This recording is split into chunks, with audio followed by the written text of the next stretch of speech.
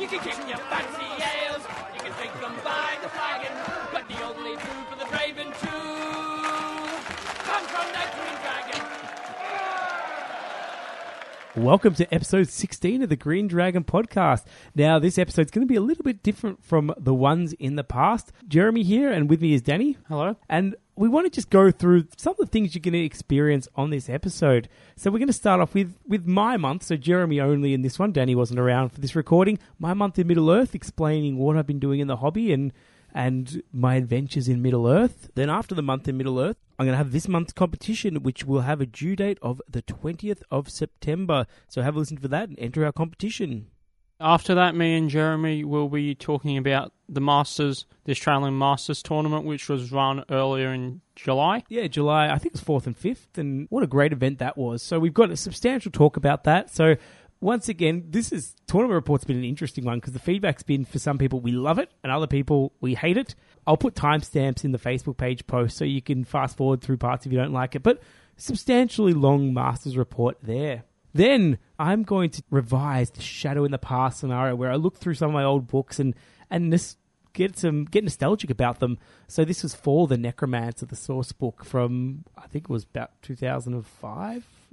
I'll check that up when I go through that. For the For the Necromancer, I remember counting the will points on the evil side in the final scenario and just going, how are we going to keep track of this with dice? Yeah, it's a great scenario. It's so much fun. And you'll hear a bit about that. Then after that, I've got another solo Jeremy segment, which is my new concerning segment. So concerning something, this time I'm talking about concerning balance. So I have a bit of a discussion about what is balance and balancing games and discuss my thoughts on that. And as we go forward, we'll get more people on and have different topics. So if you've got some suggestions for that topic, that would be great. Concerning something in the game. After that, Jeremy and I talk about the conversions in our Masters armies. So Jeremy took some Osgiliath veterans and Faramir, and I took some Uruk-hai scouts. Lots of conversions with the captains there.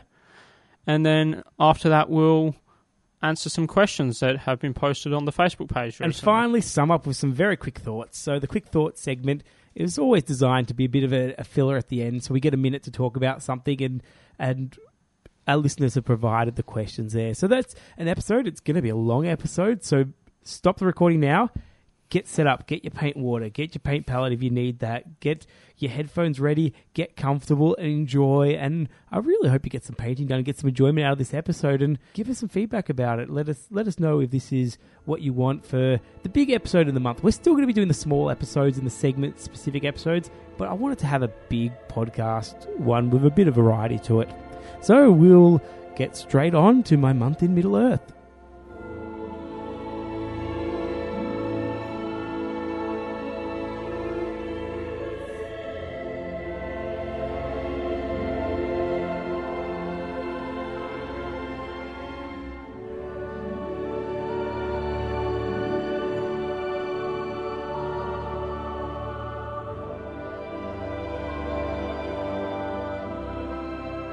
First segment, a month in Middle-earth. This is where I'm going to talk a little bit about what I've been doing in the last month in the Lord of the Rings and Hobbit game.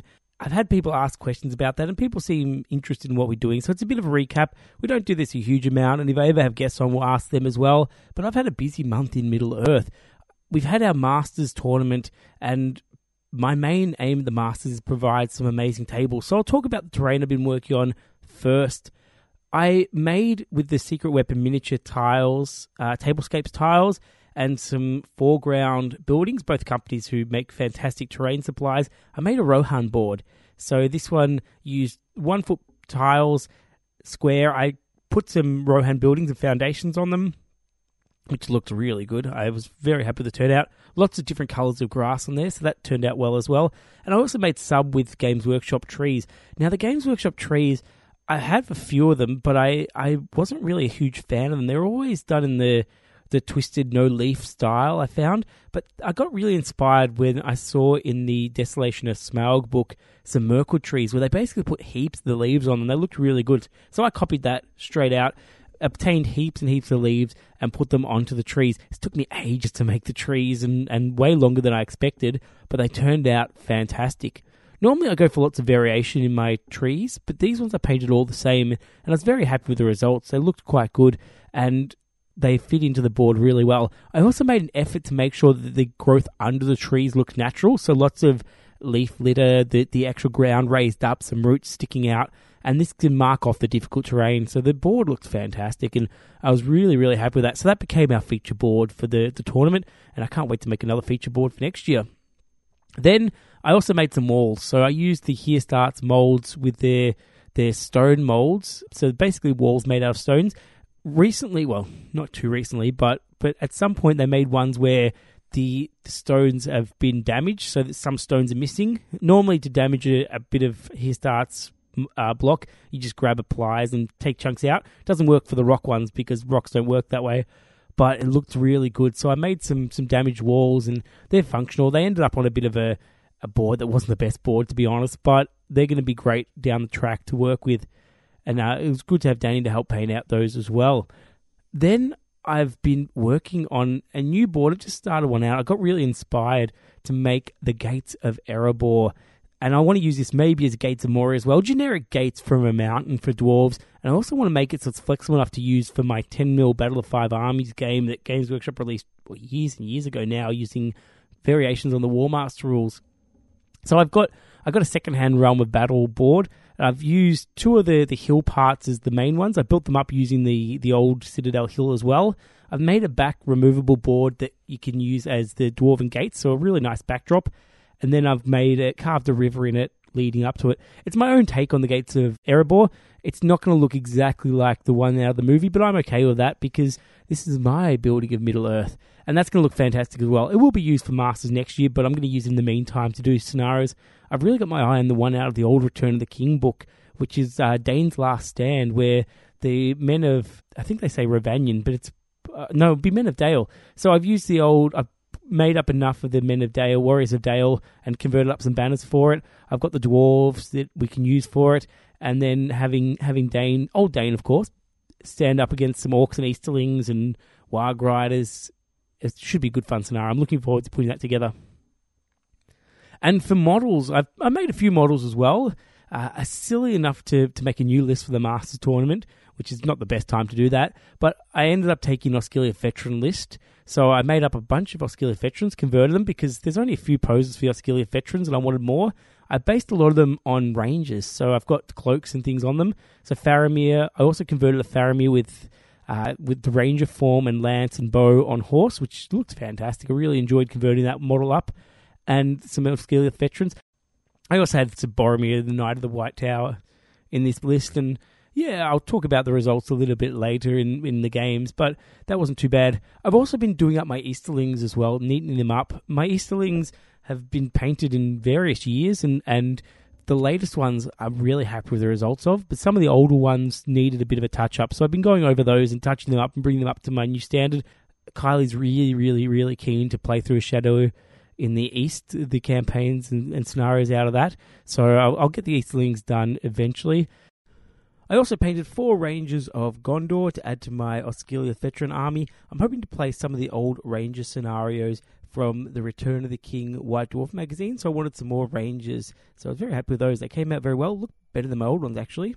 I've done a lot this month in modelling, but I'm not sure I will for the next month because I've just recently injured my thumb, and I'm fingers crossed it's all okay. We'll see how that goes, but it might mean that painting and modelling is off the radar. It might mean more podcasts for you guys, which could be a good thing, but I'm a little bit down on that, to be honest, because painting and modelling is one of my favourite things to do, and also all the other things we do with my hand, my volleyball and playing the piano and all this other stuff. It's basically going to be put on hold for a while, so we'll see how that goes. And games, lots and lots and lots of games. So I'll talk about points match games I've been playing. Once again, I'm not the biggest fan of points match, and I'll talk about that a little bit later, but the master scenarios are really fantastic. Kylie does a great job making interesting scenarios. It gives you lots to think about. So I really did enjoy playing those points match games. The people I played, I'll give them all a little bit of a shout out. I played Andreas' Mordor Force with my Osgiliath veterans in the first game. Got a very big win there. There was basically a breakthrough scenario where you had to get models off the board, and he had a very small force, which was very powerful, but didn't work particularly well split up. So I got a big victory there. Played against Josh with Dol Amroth on the Rohan board. So I was really happy to play on the Rohan board. We played one where you had to hold objectives for a certain amount of time. You got points as the game went on. and then you got points at the end of the game. I held the objectives through a tough fought game for pretty much the whole game, but then in the last turn, through some fortunate courage tests for Josh and some unfortunate ones for me, he ended up with all 3 objectives, which was a massive point swing in terms of it. So I lost all the points I'd gained throughout the scenario, and Josh got a whole bunch more. So I think the maths was a little bit off on that one, because I was really dominating through most of the game in terms of objective grabbing. In terms of models, no, we're about even, and Josh played it really well. But yeah, I lost that one, a close one, and losing close games is never a problem. Josh had a wonderful Dol Amroth army with a Swan as Gua here, and to be honest, I was a bit worried about this at the start. I thought, it doesn't really suit Middle-earth, and then once I saw it and thought it through, I thought, yeah, look, it kind of does. Tolkien has a lot of really fantastic models, and things like Beorn, who's a giant bear. Why can't we have a giant swan? I'm still not 100% convinced, but it looks fantastic. It really did suit the Dol Amroth army, so good on Josh for converting that up. Great army. Then I played Jim's Mordor army in a variation of the domination scenario. This one's probably this least variation, because the domination scenario is fantastic. This was one where I was winning on kills quite well. He had basically an orc horde with a Mordor troll and some, I think it's the Black Dark Marshal, one of the named ring wraiths, and I managed to get rid of that and really had the run of him in terms of kills.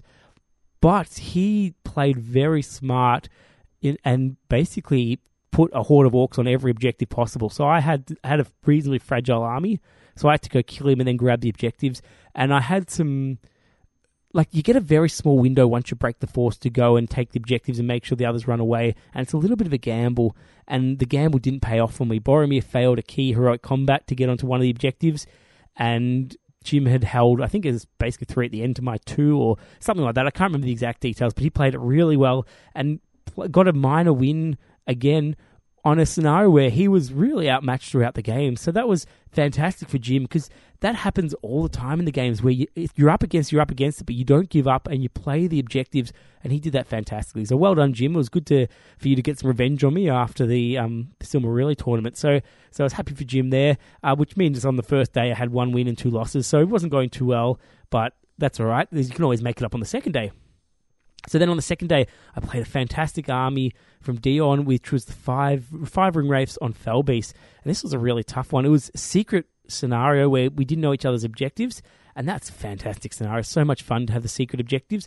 I ended up with all objectives that based on movement, so I had to hold out for the 10 turns, and I was playing it really well, I thought, and doing quite a good job and holding off and going for it. But we ran out of time, unfortunately, and this is... I hate running out of time, and it wasn't through fault of our own. Dion's a good player, but a relatively new player, so we had some rules discussions throughout. None of them were any heated. There was just talking about how things work and how things we played, and that would get quicker with time, but we didn't quite finish it, so we got 7 turns out of the 10, and when we flipped over the scenarios, I got the minor win there, but it was a close scenario, and I would have liked to play it out, because it was no means a guaranteed win to me either.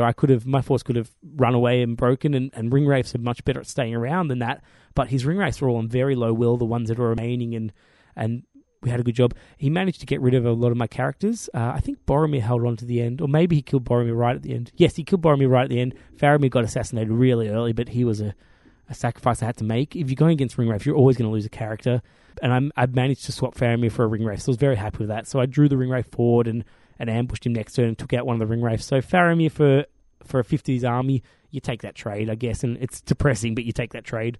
Then I played Thomas Dado, who won last year's Masters. He had an Elf Alliance force with some of the fast-moving Gildor's elves in the light armor. He had a Radagast on Eagle. We played a scenario, and this was a little bit unfortunate, one of those ones where you come on, you roll to see where you place them, and I won priority. So we both looked at each other and were a little bit sad, because when you win priority in a scenario where you place your entire force and the other force can be placed them basically around you, you're in a lot of trouble, and that's what happened. I did a decent job trying to break through. I managed to get Radagast. Radagast came at Boromir. I used the Boromir for bait. Radagast didn't manage to get him. Did some good moves to try and get there, but failed his barge attack. Didn't get all the way and took down Radagast. But Thomas had by that time got on the whole objective, and I was trying to fight through and didn't work. Unfortunately, Faramir got shot out, I believe, really early. Like a lucky shot, 2 elves, I think, damaged him or something like that. And that was a bit depressing, because that was basically the hero that was going to hold my lines and help my assault. So I didn't have any might there, and it was a disappointing one, because I would like to give Thomas more of a battle. So he absolutely thrashed me in that one, and I really didn't didn't challenge him that much, which is unfortunate for the Masters, I guess. So then I played Nick with his Rohan Force, and some of my Rohan Force, actually, because he borrowed some of my models in a fantastic scenario. The Contest of Champions, this was supposed to be my real strong scenario, because I had Boromir the White Tower, but Nick played it really well. He won some key roll-offs early on, managed to move his force away from me, Gandalf, got some kills with Gandalf with some Sorcerer's Blast, and then kept running. I thought he had me, really. He was playing so fantastically well, but then I basically used up all Boromir's might while he was on foot, because of course he got knocked off his horse, to get into combat, call a heroic combat, and get another move, and get into Nick's lines. And Nick took a gamble, threw his whole force in, and I was able to get a couple more kills of Boromir. I was broken at this point. Nick was one model off broken at the end of the game, but Gandalf failed to get his kills at the end, and I think Nick probably should have been a little bit more aggressive with Gandalf. There was a really weak flank of rangers I had, with maybe Madrigal and Damrod, which Gandalf and Erkenbrand and Aemir could have easily taken out, and I think Nick played the perfect Rohan battle for anything but Contest of Champions. He just didn't get the kills, and I thought he could have easily got to 5 kills with Gandalf, and in the end I think he got 2 to my 4, so I got lots of points for that, and managed to get the minor win as well. So I ended up with 3 wins, 3 losses, which is a good result at Masters, and I think I got 9th place as well, which is once again a good result. I'm happy with that. It's a bit lower than I've been finishing lately, but I've been having a major run with tournaments of late, so it's kind of nice to have that ending, and I can go back to some scenario play. So it was fun games. Thank you to all my opponents. You guys were all great. Not one complaint about that. Then I played one practice game for Masters, not using my Masters army, of course. I played with Nick. He used his Rohan again, and I used the Dunlin Horde, which probably actually would have been better than my actual army. I would love to use this. It had Saruman and Grima and some Uruk-hai Scouts and some Dunlin Warriors and some Wildmen of Dunlin. Looked fantastic. We played on the Rohan board, so nice and themed. We played, I think it was Domination we played, actually, just the normal Domination, and we had a great time, and I managed to win that quite well with some very bold moves at the start, taking on Erkenbrand early on with Thryden and Saruman, and then using those for my maneuver and moving around with my horde, avoiding. It was a really good fun game, and I enjoyed that one. So once again, I don't mind points matches if you theme your forces around it. So we were on a themed board. Nick had his Rohan force, so we put together a Dunlin force for me, and I really enjoyed that. That was fantastic. But then on to the highlights. I've played quite a few scenarios as well, and I'll probably miss some, but just some of the highlights. I played again with Nick the Bayon scenario from the Desolation Smell called Alone in the Woods. This is Bayon on his own against Azog and Narzug, and this is a real challenge for Bayon. I might have actually talked about it in the Bayon episode. It's a scenario where I started off pretty well, but I used up too much resources to go take out Narzug and some hunters, and then Nick finally managed to corner me in the board, and this is bad. You don't want to get cornered as a bear. You want to keep moving. So he managed to corner me and then whittle me down, and Azog had might and Bayon didn't, and that was pretty much the end of it. I needed a long shot to win it. I gave it my best. I broke the orcs, but Azog managed to finally get me, and it was a good fun scenario, and good on Nick for beating me in that one. And we played the Barrels Out of Bond Part 1 scenario, which is the Green Dragon, one of their favourite scenarios. This one I've got a custom board for. If you're ever going to make a custom board for a scenario, do it for this one. Get the models for this one. It's fantastic. We actually learned a few things that we've been missing of late. One, that the dwarves can't steer the barrels. The hunter orcs are on them. We've got a little bit of a house rule on them, like nothing on a barrel or in a barrel takes a courage test for break, because it's really anticlimactic to have the dwarves run away, because where are you going to run from a barrel? But it was fantastic. My Warg Riders did a fantastic job taking down the elf support. I've never seen Hunter Orc Warg Riders do so well. They ripped apart the elf flanks. Luckily for Nick, about just over half a dozen elves, including Tara and Legolas, managed to jump on the barrels. And then Nick was doing really well with the barrels. My Hunter Orcs were jumping on and getting defeated. His barrels were steering reasonably well, going down. He put them all down one side of the river, which was a good idea, I guess. Had the barrels supporting each other and had Bilbo and Tara and Legolas jumping on barrel to barrel. But a couple of the barrels got bogged, and I managed to get both the dwarves whose barrels got bogged. So that was Dory and Balin, I think. They crashed into the island and couldn't steer around it. So that's a real risk for the good player. Don't get them crashed. So I took out those ones. Legolas managed to kill... We used Bolg. We didn't use Azog. We used the Bolg on Warg, and he has to dismount to jump on a barrel, but that was fun. He got rid of that. I think Tariel managed to take down Fimble, or they managed to stare at each other at the end or something. Fimble finally got killed, but he did a good job there. Narzug did a decent job, but got taken out as well. So my heroes all went, and at the end, the dwarves looked like they had it free. They lost 2 dwarves, but it looked like they were going to do it comfortably. Then Bilbo, fighting the last Hunter Orc, lost, and ended up, I think it was he got knocked off a barrel. Yes, the barrel under him got sunk, I believe, or he failed a jump test or something. He managed to get in the water, and then he drowned. Didn't have any might. Rolled a 1. No Dory nearby, because I think Dory had died earlier. Bilbo drowned, which forced the draw. So Nick easily got enough dwarves off, all bar 2, I believe. Or maybe it was 3. I can't remember exactly which ones died. But Bilbo managed to drown. So unfortunately, it was a draw for Nick, but it was a fantastic scenario. We had a ball doing that, and I think he really enjoyed it.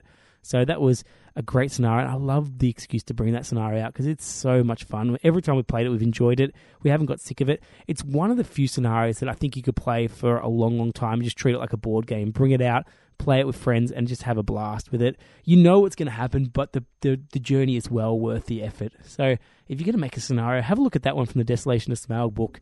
If you can't get the Desolation of Smaug book, well, look, maybe send us a message or something. We'll find some way to get that. I think they might have printed that scenario in a White Dwarf at some point, so there might be ways to still get it, but it's well worth it. Great scenario, and well done to the author of that. I think it might have been Adam Troke who wrote that one scenario, but it's such a good scenario. Really well done. I also played another scenario of Nick, Scouring of the Westfold from the Two Towers Journey book. This is a fantastic scenario. I had a lot of fun with it. I played as the Rohan. Nick played as the Dunland and Uruk-hai Scout Alliance. We're trying to burn down some buildings. At the start, the Rohan managed to get a couple kills early. Killed an Uruk-hai Scout and a man of Dunland. But then the Dunland turned it around really quickly, took out a bunch of Rohan. And I had to do a lot of shielding and just held on until my relief force came. The relief force was a captain of Rohan on horse, some outriders, and a banner bearer. And when they came on, they really performed well. They turned the game, had a massive turn, and killed about 6 evil models in a single turn, and basically turned the game around for me. Nick managed to burn down one of the buildings, but I saved 2 of them, put the fire out, and Rohan was saved. Well, this village anyway. Until next time. And the final scenario I've played throughout this month has been Strange Circumstances from the Shadow in the East. This is one where you have a Khand and very small ranger of Gondor with Kirion Alliance against orcs with a catapult. This scenario looks fantastic. I set it up on my tiles. I painted up another bunch of tiles to make sure my Rohan board could be used as this. So I had 8 replacement tiles, so I guess I could make an 8x4 board if I wanted to now, which would be great. And we played through it. The scenario looked fantastic. Kylie and my Khan forces look wonderful. She's got a purple-themed one, the Purple Lotus, I believe she calls it.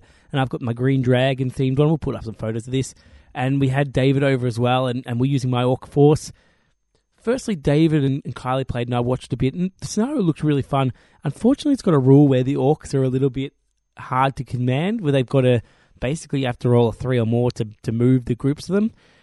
Scenario from someone watching, it flowed really well and it looked great and it's told a story. But from a player's point of view, the Orc player can be a little bit frustrated because they often don't move their forces, and when you don't get to move, it doesn't really highlight a game. So this is a scenario, and I had the same experience when I played it, where I would love to play it again and fix up some of those because there was just a little bit of control taken out of the hands of the Orcs. The scenario itself was probably balanced, and we'll talk about balance at some point in this scenario, in this podcast, but it just, from a player's point of view, you just didn't get the choices you wanted to, and it was a little bit frustrating there. So, Strange Circumstances from Shadow in the East, I want to play through it a bit more and probably do a scenario spotlight on it sometime as well, because it's a great looking scenario, great idea, but it just needs a little tweak or two. So that was my month in Middle-earth, and I've had quite a journey. It's been fun.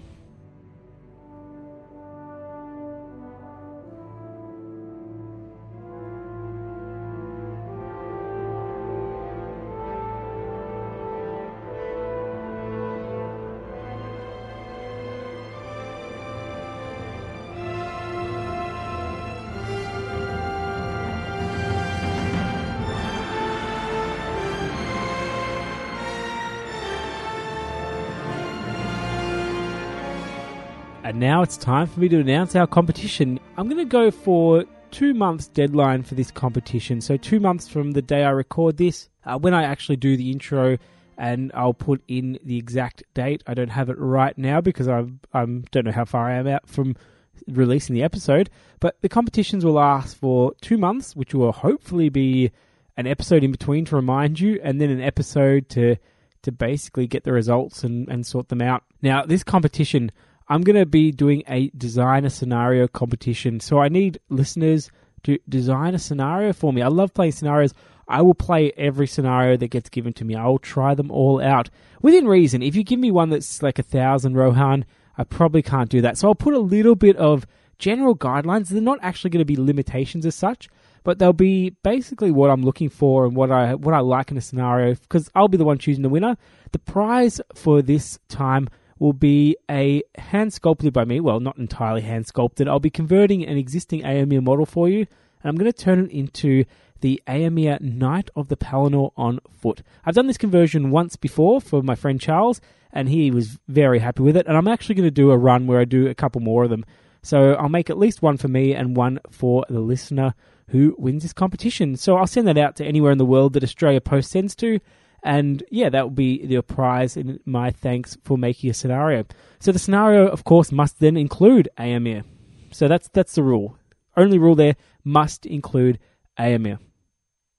I don't care if it's a Palinor field form or a form on foot or your own special one where he doesn't have any armor at all. You've invented your own profile, whatever.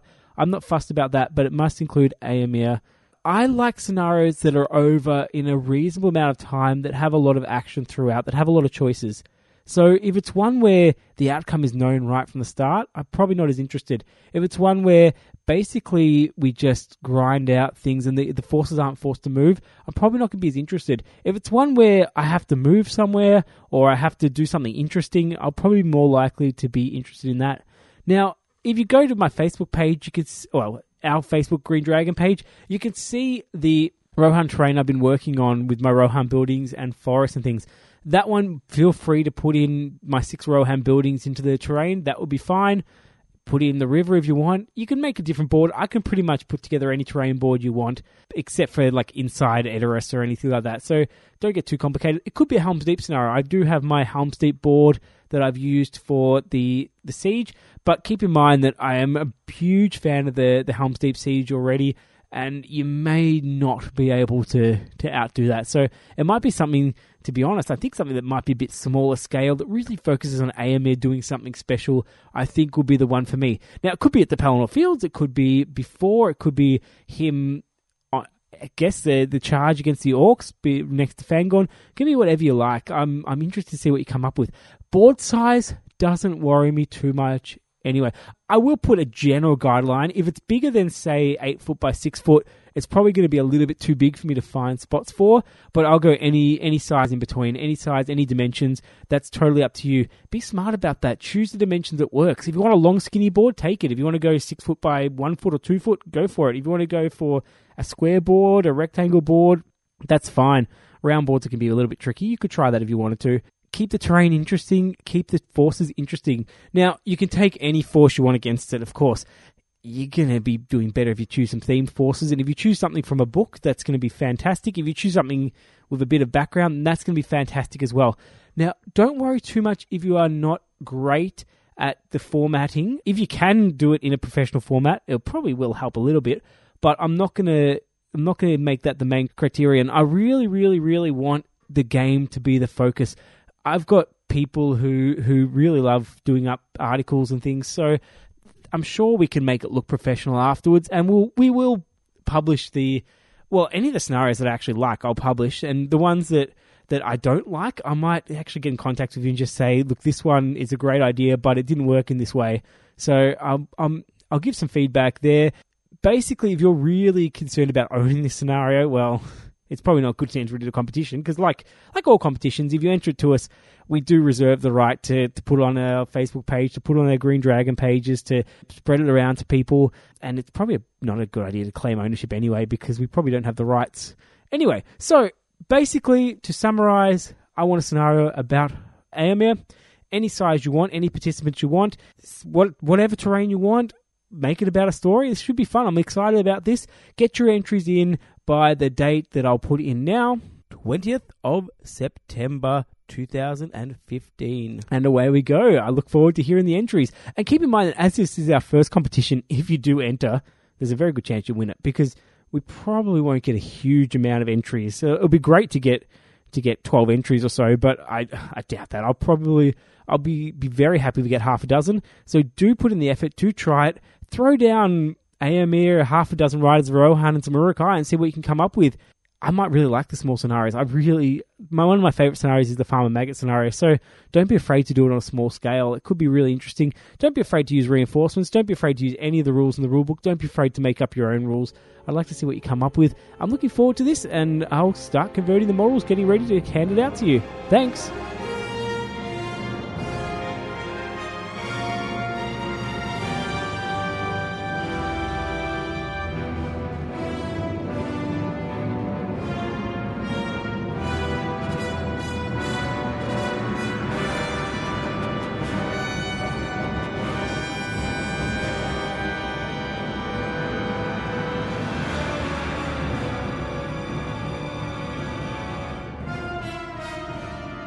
And we're back now, and we've got what some people have been waiting for a while, the Masters Report. I've got Danny on here, and it'll become very obvious very soon why we've got Danny on. So it's just the two of us at the moment. Unfortunately, Kylie, who was a tournament organizer, couldn't make it to this recording session, which is a real shame. But firstly, Danny, what is the Masters Tournament? What's the history behind it? What's going on? You know a little bit about it, because we've all been a little bit on the organisation. Well, Masters is a 2-day event in July, is it not? It's in its second year now. So it first run last year when Kylie and Jeremy and a few other people got together and decided that they wanted to hold, a big, really well-organised tournament that they'd invite other people from different states to, and that we can really make a nice, just big, good event. Good, solid event. Kylie's got to take credit for that. She really wanted to make sure it was the Masters event. And look, I jumped on board with help with the venue. So I've got it at the school I work at. And I jumped in and said I want it to look the best. She wanted it to be the most competitive tournament. And to be honest, I didn't like the name Masters to start out with, because I know that they have Masters in other game system, but it sort of pushed the competitive side quite a lot. And I'm one that I don't mind it, but I don't think that should be the focus. But I think the event's turned out to be a happy medium where I think all parts of the hobby is celebrated, really. And the games look fantastic. There's fantastic terrain, fantastic painted armies, and people are just having fun the whole time. So the big complaint this year, let's get this out of the way straight away, and it's the second year, and this is really disgraceful as tournament organisers, and I think we need to make a public apology. Melbourne weather wanted to show off how cold it was again. It was freezing. So cold. And of course I got sick afterwards. So what did you think about that, Danny? Well, I thought it was quite warm on the Sunday morning at 8 a.m. I was expecting icicles, and I didn't get that. I was just in my vest, and I was quite warm. Okay, but for Melbourne weather, it's good. I think Melbourne weather gets a bad rap at times, but this was we definitely deserved on this weekend. It was so annoyingly cold, and the wind chill factor was just nasty. So apologies for all our travellers from interstate, and there was a lot of them. We had, I think, at least 8 people from it, and I'm going to try and name them. And if I've forgotten someone, I am so sorry. Give me a shout out, and I'll mention you in the next one. And apologise. But we had from Queensland 2 players, which is really far north, so they would have been freezing. Thomas Bott first time, and Daniel Jones the second time he came. So thanks for coming, guys. It's a fantastic effort. Yeah, I really enjoyed playing against Daniel. I've played him 2 Masters in a row now, and I'm looking forward to playing him next year. I wanted to play Daniel. We actually got drawn up in the last round, and we both got really excited because it's like I haven't played him before, and we've talked a bit before, and last year I gave Daniel some lifts to and from his hotel, so we've got to know each other a little bit, not a huge amount, but I really wanted to play against him, but I missed out. So I think next event we're going to grudge each other and get that game in, because we disappointed I missed out. He looks like a fantastic player. And then from New South Wales, we had quite a few. We had Andreas, we had Patrick, we had Samuel, we had Michael, we had Liam, we had Andrew. I think that's the cohort. We didn't have Sean this year, and I'm not sure it was 6 or 7. I think we'll leave it at that lot, but these are fantastic players. These New South Wales players know how to play. They came up the whole lead up to the tournament. Kylie was talking about how the New South Wales players were the players to beat. And look, I believe her, because they really put some serious effort into learning their armies. They knew what they were doing. They're all solid players. They can all play, well, maybe with the exception of Liam. But other than that, they're all fantastic players, and they did pretty well. I think the New South Wales won the best state, didn't they? Yes, I think they were 2 points above Queensland. Just pipped Queensland. So good on you, New South Wales, for beating Queensland. Victoria was way down on that. And I think being the home state, having the more people is going to make it tough. But we really need to lift our game. We can't have the interstaters coming in and taking away our state trophy. This is our pride. But at least one person in this room did their best for Victoria. However, next year we won't invite Matt Todd or David. Yeah, I think getting rid of some of those a bit disappointing players. I think anyone who finished lower than 9th, I think we should probably kick out. I don't know why that number, but that seems about right to me. I think 8th is better. That means anyone up below Smaug gets kicked out. Oh, damn. Okay, and we'll go through some results, and then we'll talk about a little bit about the tournament, and then we're gonna hear from Danny essentially. So the main highlights, and I'm not going to go through all the results. They're up on our Facebook page if you want to read them. They've been out for over a month now, or almost a month. I'm not entirely sure. The most important prize, the one that everyone wants, the one that everyone goes for, the top prize in Australia, The Lawmaster. Yeah, no, I was gonna Lawmaster. I got Lawmaster. Yes, I'm talking about Best Army. Mason, well done. What a fantastic Arnor army. I was a bit skeptical. He's posted up pictures throughout sort of this half of the year about it, and they've been all different bases, and he really got his force coherently together by making use of the display board. He made an old ruin, and I think it was a pre-manufactured old ruin, but he did it up himself, made it look even more ruined, had some grass area, and then had some melted snow, and then some snow in some areas, so he could put his models on, and they looked the part. So his display base was fantastic. His non-metallic metal was just great. He had lots of damaged, rusty metal, which is quite different from the way I do non-metallic metal, from the way Danny does non-metallic metal. It's really his own style. So fantastic work, Mason. Very impressive. Won the Best Army by a landslide, and well-deserved. I cannot wait to see what you put together next year. Now, for some other prizes, of course, you mentioned Lawmaster was me. That's great. We had, I think, the friendliest player or the most nicest person when they get defeated was Nick Gentili. And I'm not going to go through all the placings, but Danny, congratulations.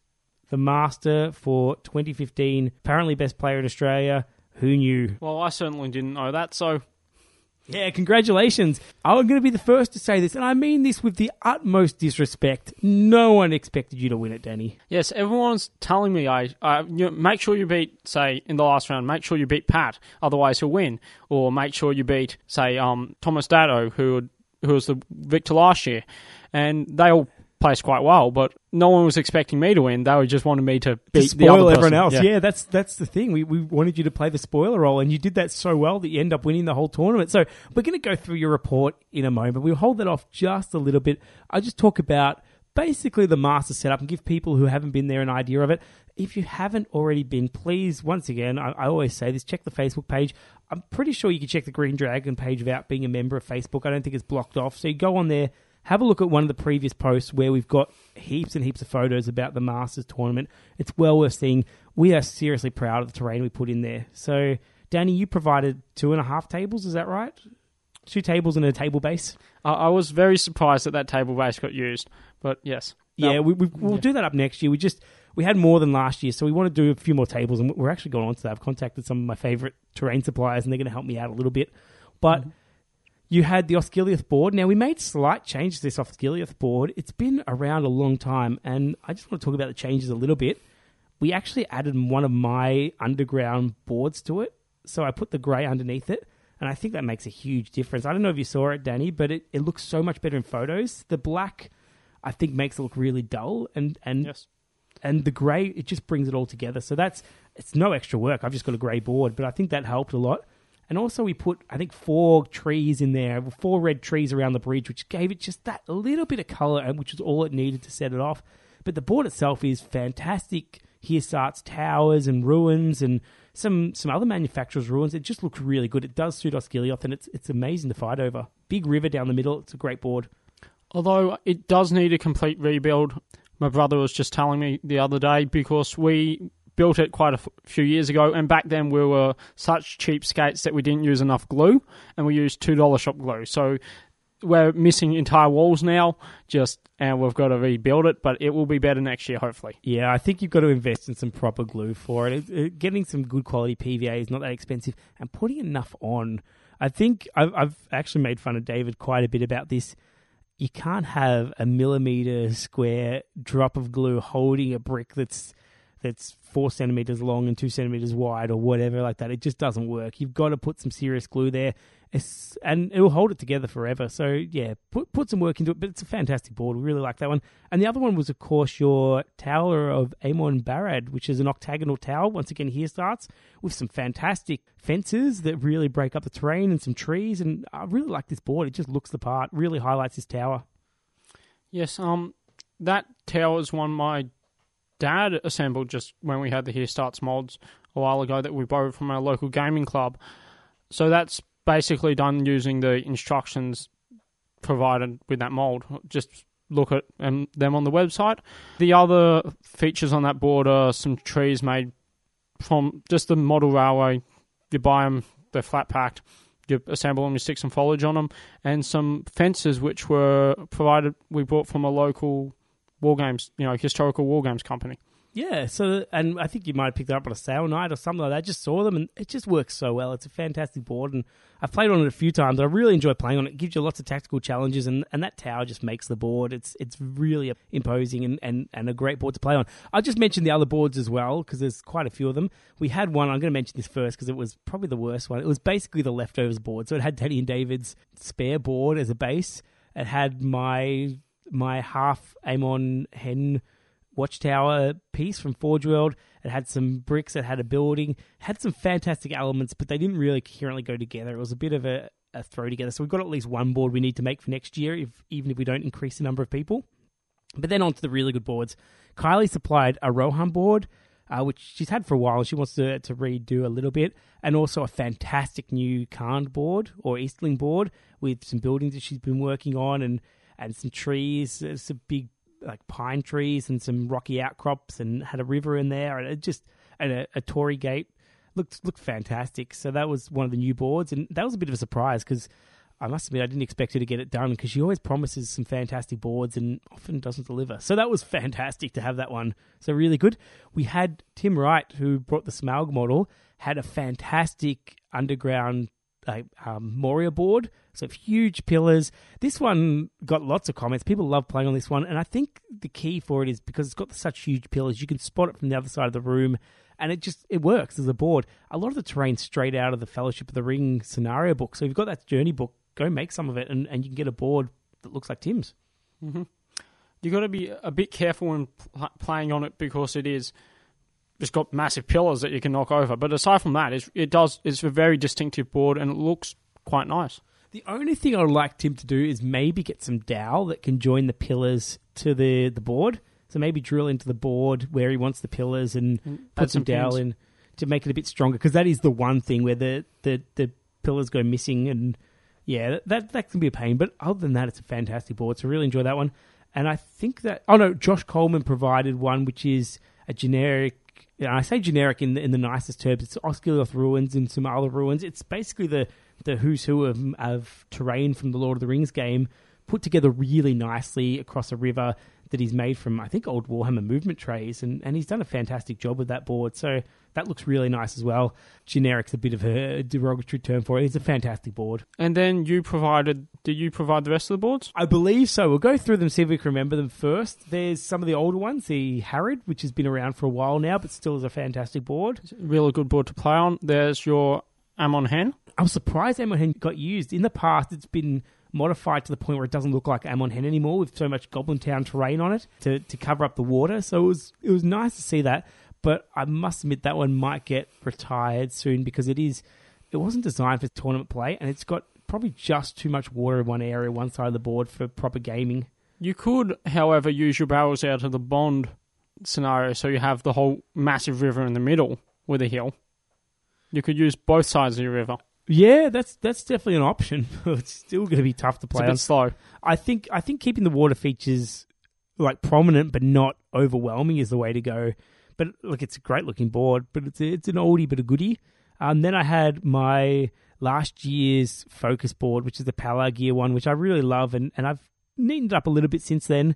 But it's basically Here Starts cobblestones and terrain with lots of freestanding rubble and buildings, and lots of deep water, which I think got played as shallow water this year, but that's all right. And lots of trees on it, which is I really like that board, and it just works so well. And part of that was luck. It turned out quite well. It was a big risk with all the water, but it just worked really well. I might continue painting little bits of that, but I do use that a lot for scenarios as well. I really like the water, how it's quite versatile. You can make various board configurations because it's mostly just the here starts bricks with a few areas which have been left as water, and you can arrange it quite well to make a variety of different gaming and terrain layers. Yeah, you could put the river right down the middle and make it prominent. You could put it on the sides. You could put a mixture, and it works quite well. And it's never not around. You always have to do something. But there's some serious bridges there, so you can get around it. Then we had my underground board, so it has Goblin Town. It had some generic rocky terrain, and it's one that I think it's one of the few boards I got that people don't like playing on. People don't like playing on the Goblin Town terrain, which I think if I get a chance to, I might redo it with basically wall off the bottom so dice can't go under it, and so the actual terrain has a bit of a stronger foundation, because I think that's the only complaint I get about that board. And I think it looks good, but that's one of the few that I've got complaints about the playing. Yes, it's interesting to see how the Goblin Town has changed since an unexpected journey came out, because originally we'd be playing on a full Goblin Town table which was made for the scenarios, and then over the years, it's changed and shrunk the amount of Goblin Town, and the scenery has been clumped together more to make it more and more playable. And then it was combined with the underground board from last year, which we made, to something that's fairly playable now. I think it works. I think the main thing is to just actually make the Goblin Town terrain purposely made buildings, make them a bit of King of the Hill style ones, so have the ladders going up, but glue them down, make them solid so they don't move around and get knocked and things. I think people would be happy with that as a tournament board. And luckily, I think Josh has given me his old Goblin Town board, which is a bit beat up, which I might do that with and fix it up for next year and make sure it looks good. So replace my one, which is really for the scenario. Then I had my Dol Guldur, same from last year. It's got some barrows, it's got some Dol Guldur ruins, and once again, this one looks quite good, I think. It's fun to play on. The ruins are quite dominating, and I got to play on it this year as well, and I really enjoy that one. And then you had your Numenor board, which was made from last year, but with a few changes. Yeah, a lot more trees on it this year. We got the trees from the Pelagia table, put it on there. We spread the terrain out a little bit more, so it wasn't so much in columns. One of the pillars ended up broken, so we didn't use that. I've repainted the statue, so it actually looks like an old statue rather than the weird gold I had before. I used a lot of the Games Workshop, I think it's a verdigris paint. I can't remember what it's called, but it looks really good. That one really looks good, but I want to do something else with it. I really want to have a go at some marble effect on the terrain. I think that would look fantastic. I didn't get around for it this year. I may not get around for it next year, but I think I want to move on from that white grey to go for a real marble effect. I think that would look wonderful. I feel that we'll have to be looking through a Tomb King's Army book, because they seem to make good use of the marble painting. Yeah, the Tomb Kings. The other one I've seen recently is Forgeo came out of a Space Marine Primarch from the Ultramarines, and he's on this marble pillar, and it looks amazing. It's so fantastic. So I think I'm going to steal that colour scheme and paint it. Them Forge World character series really makes me want to play 40k or 30k, but if only it had Lord of the Rings rules, then we go. Mm-hmm. And then I think we're up to the key one for this year, which is the Rohan board.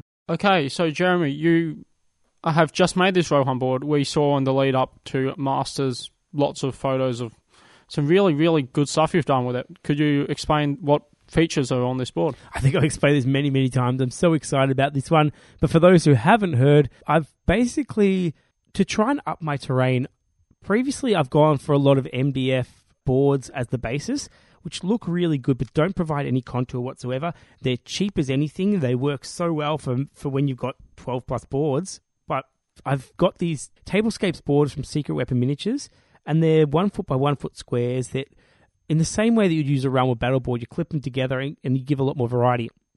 Now, the advantage of smaller squares is that they give you more variety to set up. You can set them up in different ways. The problem is they're all pretty generic ones. Like the ones for fantasy are pretty generic. So I built foundations for the Rohan houses, and I think this is the key part of the terrain overall. I got Here Starts blocks, the rock ones, and I made foundations for my buildings. Made them slightly bigger than the buildings. The buildings I got from Foreground, they're saga buildings or historical middle-aged buildings. I think they might be Norse houses or Danish hovels or something. I'm not entirely sure. Maybe Anglo-Saxon? Anglo-Saxon, yeah, could be Anglo-Saxon. Because the Norse ones are a bit different. They don't have as much wall. Yeah, you're right. Norse ones have the almost all roof. Yep, so the Anglo-Saxon houses, and I made a board section for each of them. And the most important part was I made sure that the buildings are all off-center in different spots. So if you turn the board, you actually got a different effect. I think only one of the buildings was in the middle. The rest were off to the side. So if you turn them 90 degrees, you got a building in a different spot. And that was really important. Then I made some fields. So once I got the bricks, low fields, and then I put crops in these ones. And one of my fields is big. It's 1 foot square. And some of them were partially there to divide off the board. So one of them's next to a river, and one of them's next to some heavy rocky outcrops. So getting some very Rohan-specific boards. So I've got 8 Rohan-specific tiles out of the 24 needed for the board. Then I've got 8 specific tree tiles, woods tiles. So I've used the Games Workshop trees for these ones, which I've had for a long time. I went through a stage of, I was going to do something with them, so I'll trade all my tournament winnings for Games Workshop trees, and then they sat unpainted, unassembled for a long, long time. And I must admit, I've never been a huge fan of them because they all look the same. And people often don't put the leaves on them, and they look great as a feature tree, but when you have a forest of them, not so good. But I basically got lots and lots of leaves. I glued them on with super glue, basically cut them out so they touched the middle trunk and went outwards. So I got a quite dense one and glued them to each other. In hindsight, I probably used something even stronger like araldite to go in and really make them solid because they're strong but brittle. So if they break, they break. And I painted them. They took so long to make these trees, but they look fantastic. And then I've gone for the Games Workshop board. I took that in, glued it to the Secret Weapon tiles. I got some cheap air dry clay from Bunnings, put it around the Games Workshop tiles. I made sure I cut some of them up into different shapes, so there's only one that's the actual standard shape. Then I took the spare branches from the sprue, chopped those up and made roots coming out of the clay. So the roots come out, and that area is actually raised a good centimetre up from the main area. So it looks like the ground underneath the trees has been raised up, which does happen for a lot of old trees where the root system just pushes the ground up. Then I've made sure the ground underneath the trees has been lots of leaf litter, lots of dark flock, very different colour to the fields. So you can see that where the trees go, and this has been the huge advantage of it, is the trees clip in, and you can see that they're supposed to be trees. You could use that area as difficult terrain, and the tree trunk is quite dominant. So I was very happy with the woods. Then, of course, there's some river boards and some generic fields. And the fields, I've got 5 different colours of flock and used it to essentially in a camouflage pattern because it's a little bit unnatural, but it looks really good from far away and from gaming on it because it adds some variation. So I'm super happy with this board. It looked amazing. And then I added some details from some of the Tabletop World terrain accessories, some groceries and things, and put them around the buildings. So I think that sums up the table boards, but there was a bunch of other boards at this tournament, the display boards. Do you want to briefly go into some things you saw there? Oh, I want to go into one in particular. Look, we had a good mix of display boards from walls of Helm's Deep to ruins like Mason did to generic fields, all kinds of things. But there was one that really stood out to me, and that was Smaug's Cavern. So you had inside Erebor, you had the Lonely Mountain. Tim had taken his Smaug model. He's extended out the style of the Smaug base and made a whole carry case box with walls and pillars and a big staircase and continued it on, and his whole army fit in there. And I thought that was the most fabulous display board. And I always say this about Tim's display boards, but it was just a really wonderful display board. So yeah, I would love to do a whole table like that. That was amazing. Yes, they'd make a really nice table, wouldn't it, with gold hills, some big black pillars, maybe a gold floor somewhere. Yeah, it's maybe some of the lava channels as well. You could actually justify your lava table a little bit on some edges of it. I know that everyone likes lava, but it doesn't make a lot of sense in gaming. But this is one place where you possibly could have a smelting machine. Yeah, so that's enough on terrain and things like that. Danny, let's get into the meat of it. Let's get into your army. Explain your army. This is the one that, when you won it, first thing that got published was your army list because everyone said, oh, Danny won it. How did he win it? He must have had the best army in the world. Explain your army, Danny. Go. Okay, so I decided to use Yuriko Scouts because I hear I've never really seen them used competitively before. I've heard a lot of advice of the great thing about Yuriko Scouts is you just take the captains with 200 axes and you piercing strike everywhere and then you spam warriors, which it just didn't really mesh with me, so I decided to go for a bit of a different tactic.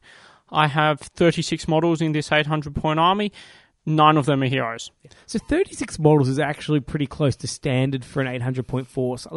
You would have been outnumbered a few times, but not all the time. Yes, I'm considering that once I versed a 3-model army. Yeah, exactly. So 36 is a reasonable model, but having a quarter of your models as captains is the big change. So what that means is instead of the normal process, which is to take one captain, fill out an entire warband with 12 guys and have one in every 13 models as a captain, you've got one in every 4 models as a captain. So your average size warband is 1 hero and 3 warriors. Now, explain to me how you invented the term micro warbands. I did not invent the term micro warbands. I was using the concept of captain heavy or hero heavy lists. That's the focus of the army. It's not the warbands per se. You could get away with sticking them all in 2 big warbands. It may be easier for deployment. This way seems a bit more thematic for the Yokai Scout warband because it makes sense having one guy and his mates. I'm just making fun of Kylie because I think once your list got posted, she was very keen to claim credit for inventing this concept, and we never heard her talk about it before. So that's making fun of you, Kylie, a little bit there. Basically, it's a similar concept to what I used for my Lake Town force, which went pretty well as well, where I had Bard, Legolas, Tariel, so big heroes, bigger than your heroes. Then I had things like Alfred, the Master, leading warbands. Bard had his own warband of Lake Town Guard, and then I had a unit of 4 dwarves, so the ones that are left in Lake Town. And it's the 9 heroes idea, and it's a solid idea, isn't it? That army absolutely demolished me the last time I played against it with my Rivendell Knights. I thought I was doing well with about 13 points of might. It didn't. Yeah, I just had not enough to deal with all your threats. And that's the thing, when you've got 9 heroes, you end up with 20 points of might quite easily. And that's fantastic, because you outmight everyone. Yes, especially I think with the Yokai captains, because Yokai scouts are fairly average, really. They have no spears. So they fight for strength 4, which is great, but they have no spears, so you don't really want to hoard them, per se, because unless you have no scenery on your board, you'll not be able to really make advantage of the numbers, because you can only stick 1 row of men against it. However, Yokai captains being fight 5 and strength 5 are just above average for the points. Yes, and, agreed. 2 attacks, good weapon options, yeah. They can threaten, your Faramir's, and they're really going to scare a normal captain and most troops' choices.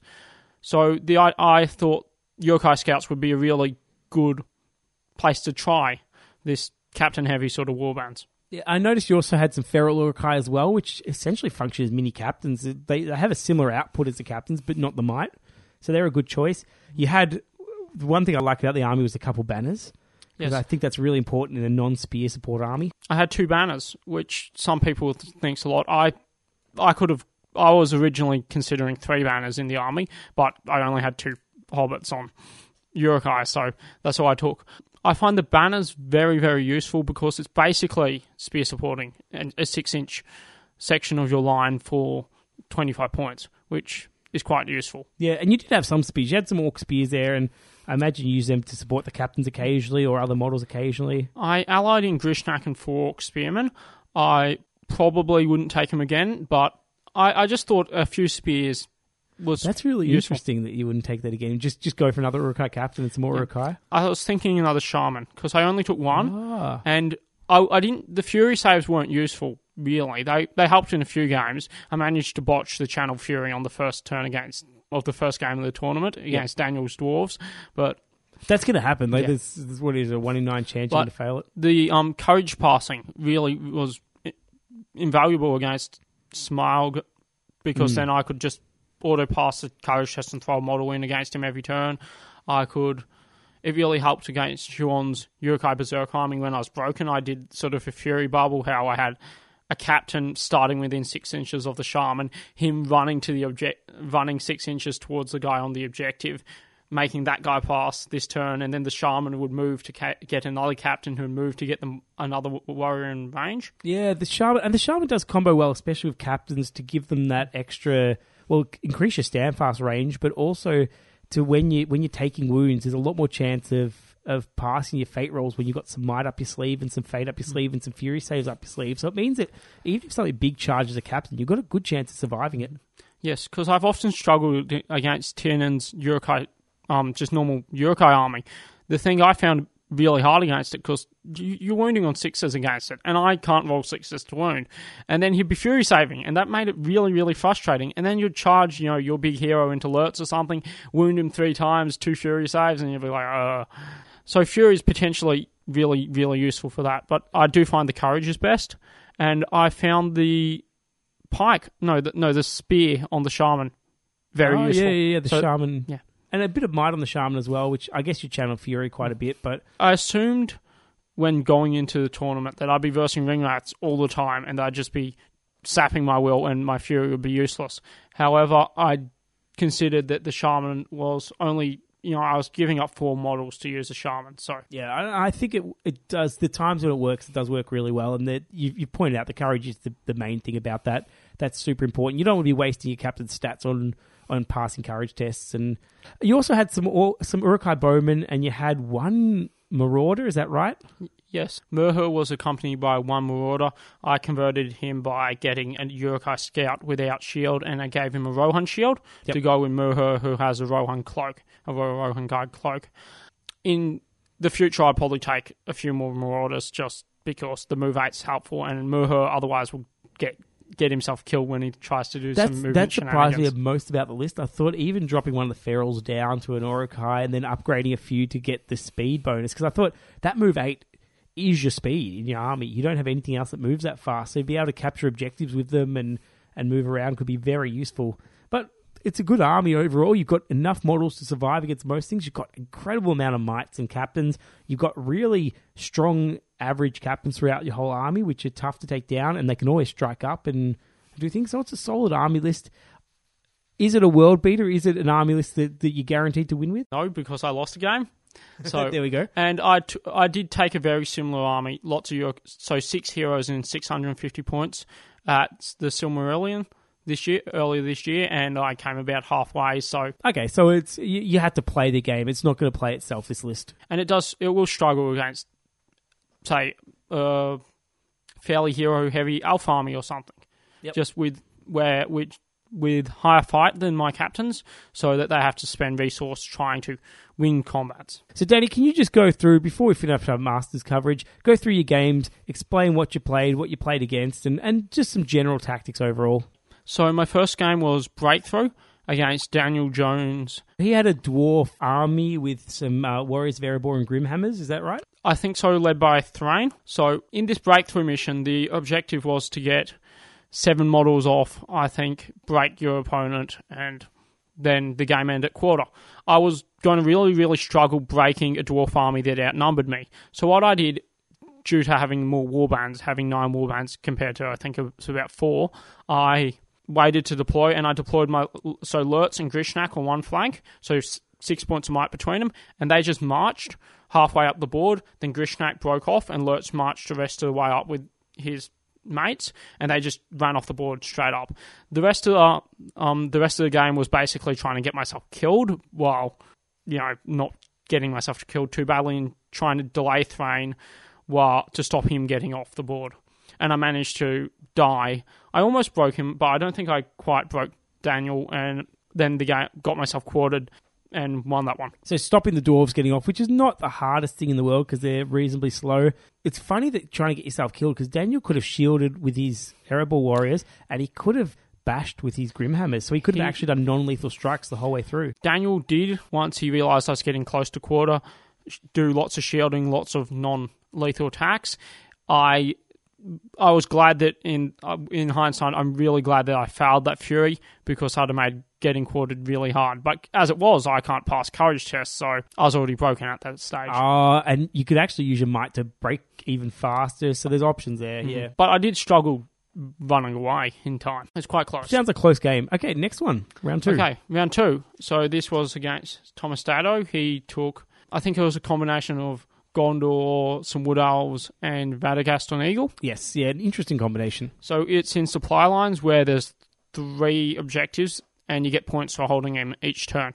I managed to grab my objective fairly obviously, and I got the middle objective. Yep, so he played off you, you took the middle objective. Yep.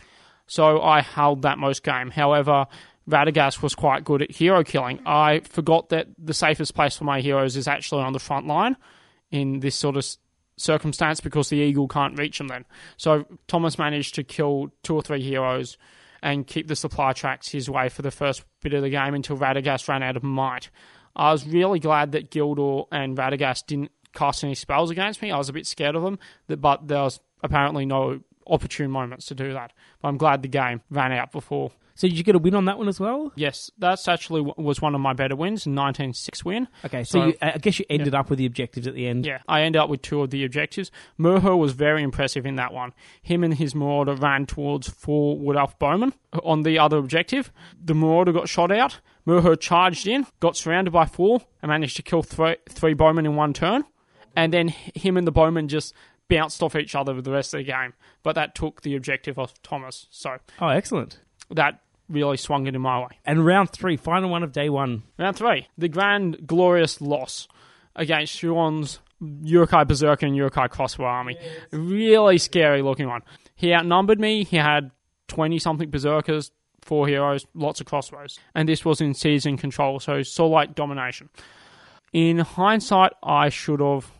Well, firstly, I tried to leave Lurtz and Vashko and take some objectives, leave some of my army on objectives, and then I tried to break them with the rest. In hindsight, I should have kept all my army together because the Berserkers don't really care when they're broken and work better separately than me. I should have tried to keep all my heroes doing killing and just tried to keep the rest of my army alive. That's not a bad idea, to hide everything behind your heroes and let the fight 5 take care of itself. So Huon ended up beating me in that, but I did almost quarter him. So it's a good effort against Berserkers. Ewan ended up finished second, yes. I think, so he's a good player. Yeah. And I might as well say as well, Michael Kerr from New South Wales got 3rd place as well. So some solid players in the top 3. So that was the end of day 1. Day 2, you're coming off with 2 wins and a loss, so a decent start to the tournament. So day 2, there's 3 scenarios left: random encounter, race to the prize, and clash of the champions. My draw was against Tim Wright's Smaug. And I was very, very glad that I got random encounter for this, because Contest of the Champions, I would have really, really died. Yes, yeah, the Contest of the Champions, Smaug would have got that quite comfortably. The random encounter is where both players get an assortment of objectives, 3 different objectives to get. About half of them, or maybe even over half of them, are movement-based, and capture objectives, and the other ones are about either breaking or killing. So it's a good mission to get Smaug in. Mm-hmm. So I ended up, my objectives breakthrough, capture my own objectives, and to break the enemy's army. That one was pretty much a write-off from the start, because I'd have to kill 3 models in order to break a 3-model army. Yeah, you have to wipe them out entirely. And I didn't fancy my chances of taking the 20 wounds of Smaug. I could have possibly done it, but it wasn't the objective of the game, really. So I just rode them 8 points off and went for the other ones, which was get across the board and get my objectives. And the rest of it was just trying to keep alive. And you know that Smaug and the Castellans can only do so much. So you basically force them to play the game. And look, I think you could have had a good go at Smaug, but if he stood off and fireballed you probably would have been in a bit of trouble. I was very glad that Smaug deployed quite close to my men, so I could get a first turn charge with a feral Uruk-hai into him. And then the rest of the game, I just was using Fury and sending heroic moves, because Smaug didn't dare waste all his might on, because only 3 might against 20. Yeah, so you had the movement every turn. So I managed to move. And Tim had some very unlucky heroic combats where he botched with Smaug.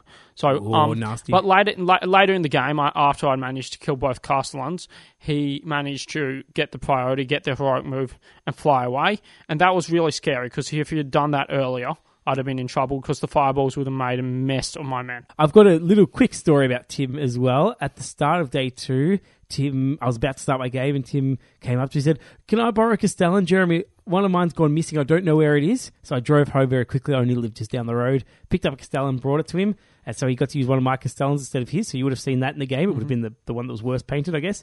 And then halfway through the second day, he came up to me laughing, giggling away, chuckling. He said, basically, his girlfriend's cat stole his Castellan and put it out in the middle of the road, and his girlfriend found it halfway through the day, untouched, middle of the road, a single Castellan there with gold on its base, in the middle of the road, safe and sound. Yeah, but go on to round 5. Round 5 was Race to the Prize against Sunal. He had, what was it, Gondor? It's a Gondor and 10 Sons of Eorl or something. Yeah, I think it's a Kirion and Earl alliance. So that one was a bit tricky, because the Sons of Eorl just really minced through me. However, I managed to block him off a bit and tie up most of his army, while my archers, so Vrashkru and my captain with bow, managed to run on from the edges and take the objective. And then I had some very lucky shots the last few turns of the game, shooting out Eol from combat and shooting the Outrider carrying the artifact in the corner of the board. So that one got me a few more extra points, but I managed to win that one. And then the final round. So you're at the top tables, and this is where everyone's asking you to spoil a very good player. So you're up against, was it Patrick? Yes, Patrick had, I think, not lost any games so far. He was on 5 wins, and at this point, probably the favourite to win the tournament, and well-deserved favourite as well. He was a solid player. Yeah, he had quite a nasty army. So it had a Cave Drake, Shelob, bunch of spiders, Ashrak, I think, Groblog, Druzhag. Yeah, all the Black synergy Shields. there.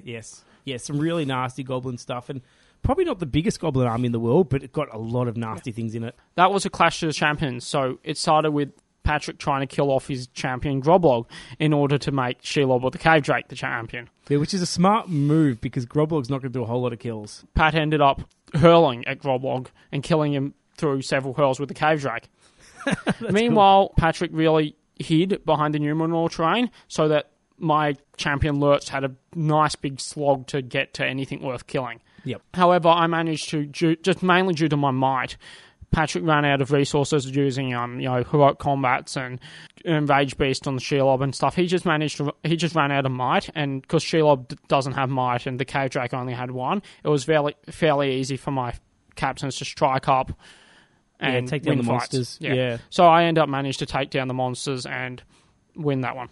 Yeah. How many kills did you end up getting with Lurtz? Patrick managed to get one with his Shelob, I think, or one with the Cave Drake, and then Lurtz was on one because he'd only been in one combat. In the last turn of the game, Lurtz charged into one goblin, heroic combated, killed that goblin, charged into another goblin and killed it, which got me the extra double. 2 kills and got me the double. Yeah, because otherwise it would have been a 10-5 win as opposed to so you turned a small win into a big win on one heroic combat at the end of the game. So it sounds like a real close game if it's one kill each up to the last turn. That's a solid result. And I guess maybe just having Groblog as the leader might have cost it, Patrick. If you had the Drake early on or something like that, it might have done a bit more damage.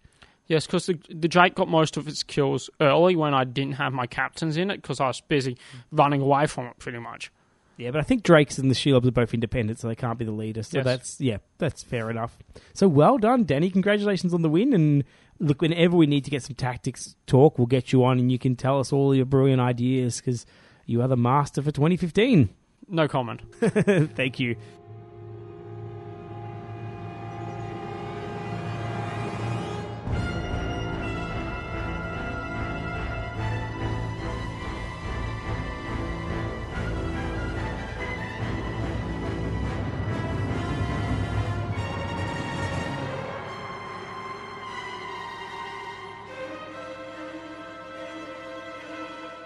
The coming of the Necromancer.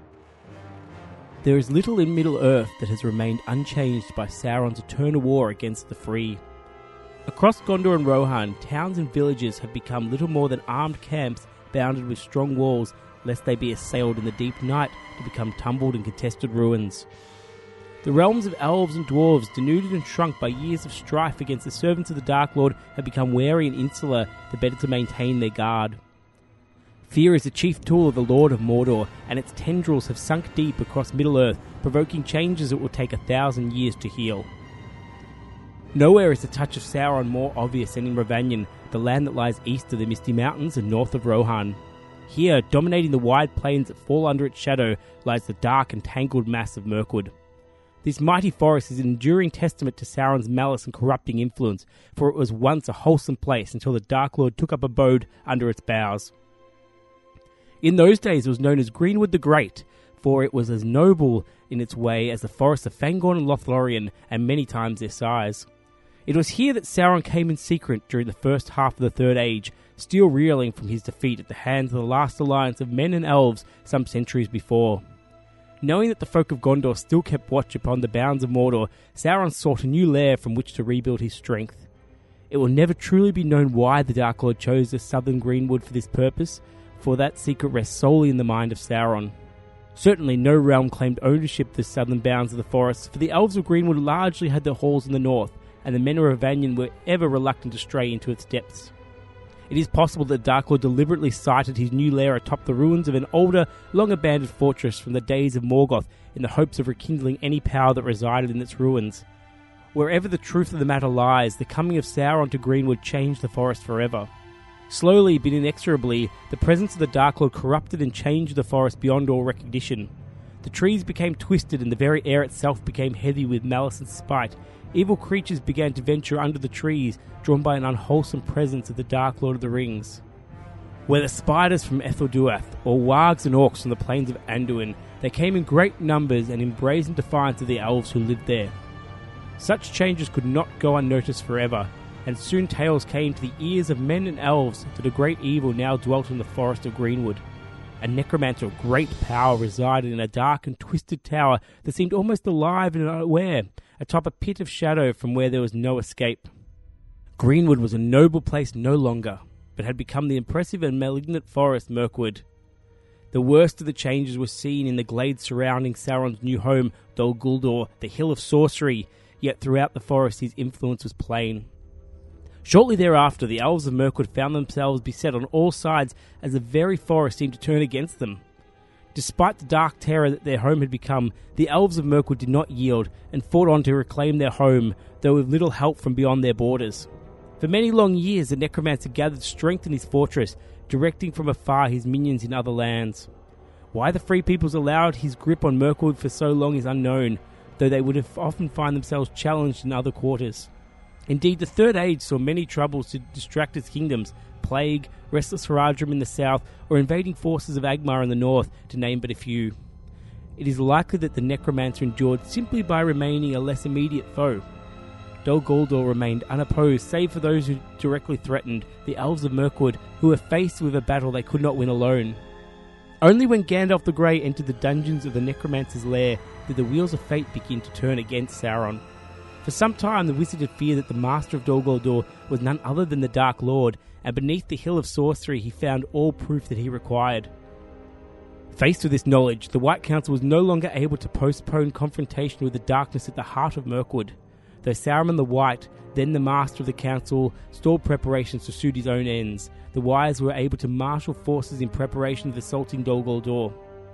Never before or since in the Third Age had so many powerful individuals been assembled in one place.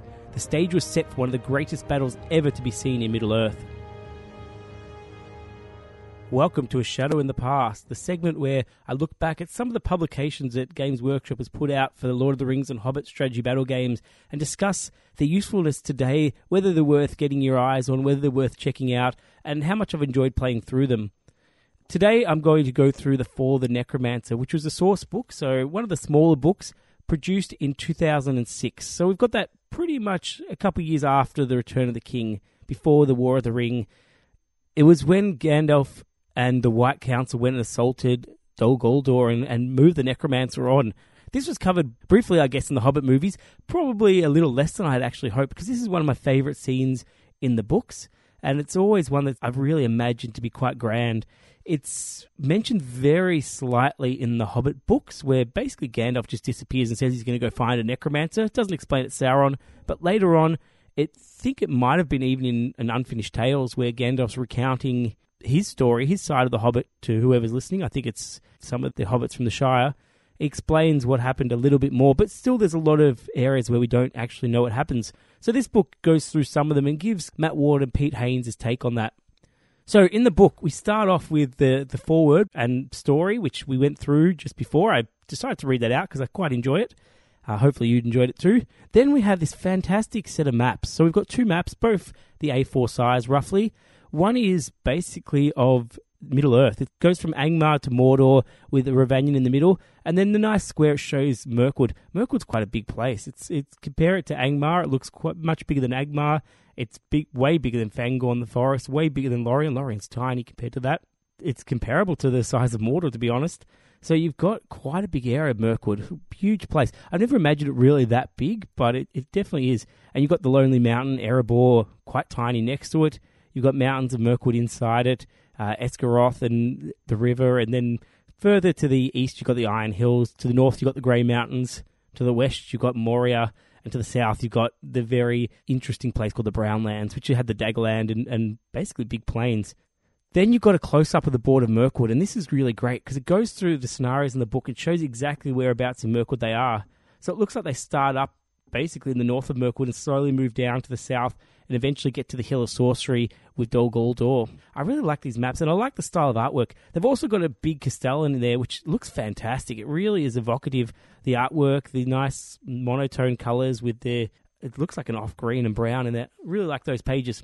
Then we go straight into the scenario. So, of course, I became happy with that when we found that out. We start off with one which is basically a little introduction, and it gets you set up with the participants. You've got Thranduil, 3 Sentinels, 12 Wood Elf Warriors, and then for evil, 4 Spiders and 2 Bat Swarms on a 2-foot by 2-foot board with Dense Forest.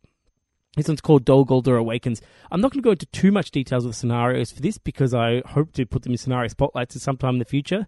But this one we found heavily favoured the good side. So we made some changes to make it a bit more challenging, but it really shows off the spiders and the bats a bit. Also the Mirkwood Warriors. It's got some rules about basically the way the spiders come on. And if you play it straight out of the box, it's incredibly easy for the good side. So you will need to make some changes to that one to make it harder. But you've got some nice models. These were all models that were introduced in this book. So you got Thranduil, the older version of that. You've got 3 Wood Elf Sentinels, 12 Wood Elf Warriors. Now, these models aren't my favourite models in the world. The old elves weren't fantastic. There's a bit of a scale issue with them. They're slightly smaller than you expect of elves. The heads don't look fantastic. The Thranduil model's quite good. The Sentinel models are okay, but once again, they're not my favourite models.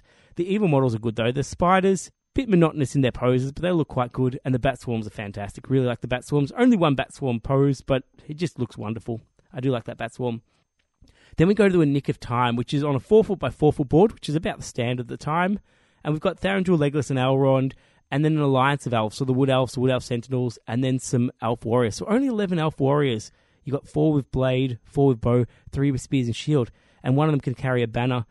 I really like that they've thought about the way they've released the models for these. So you've got 1 blister pack of the High Elves at the time. You've got the 1 blister pack of the Sentinels, and a couple sprues of the Wood Elf Warriors and the Elf Warriors. So this tells me they've put some thought into the scenarios, and I like that. On Evil, you've got Camul the Easterling, and I believe this may have been one of his first appearances. I'll check that up in a moment, but I think it was, because he was around Dol Guldur quite a bit.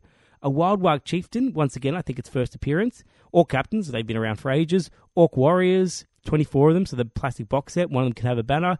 3 Wild Wargs, 4 Giant Spiders, and 2 Bat Swarms. So a nice mix of Dol Guldur nasties appropriate at the time.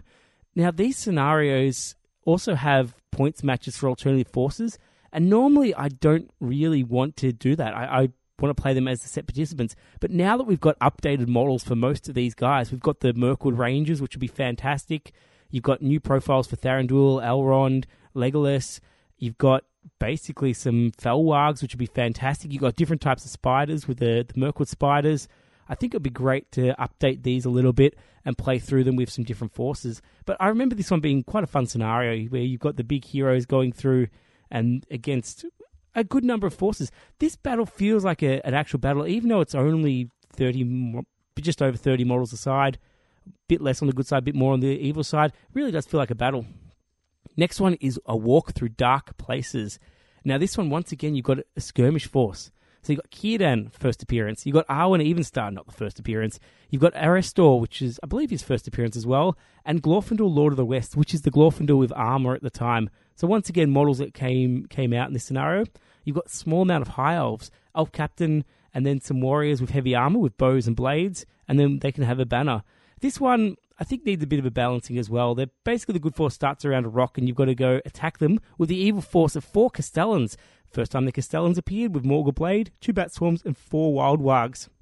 Now, the Castellan models, once again, these weren't my favourite models. I think the elves that came out were quite nice. I like Círdan, I like Arestor, I like Glorfindel.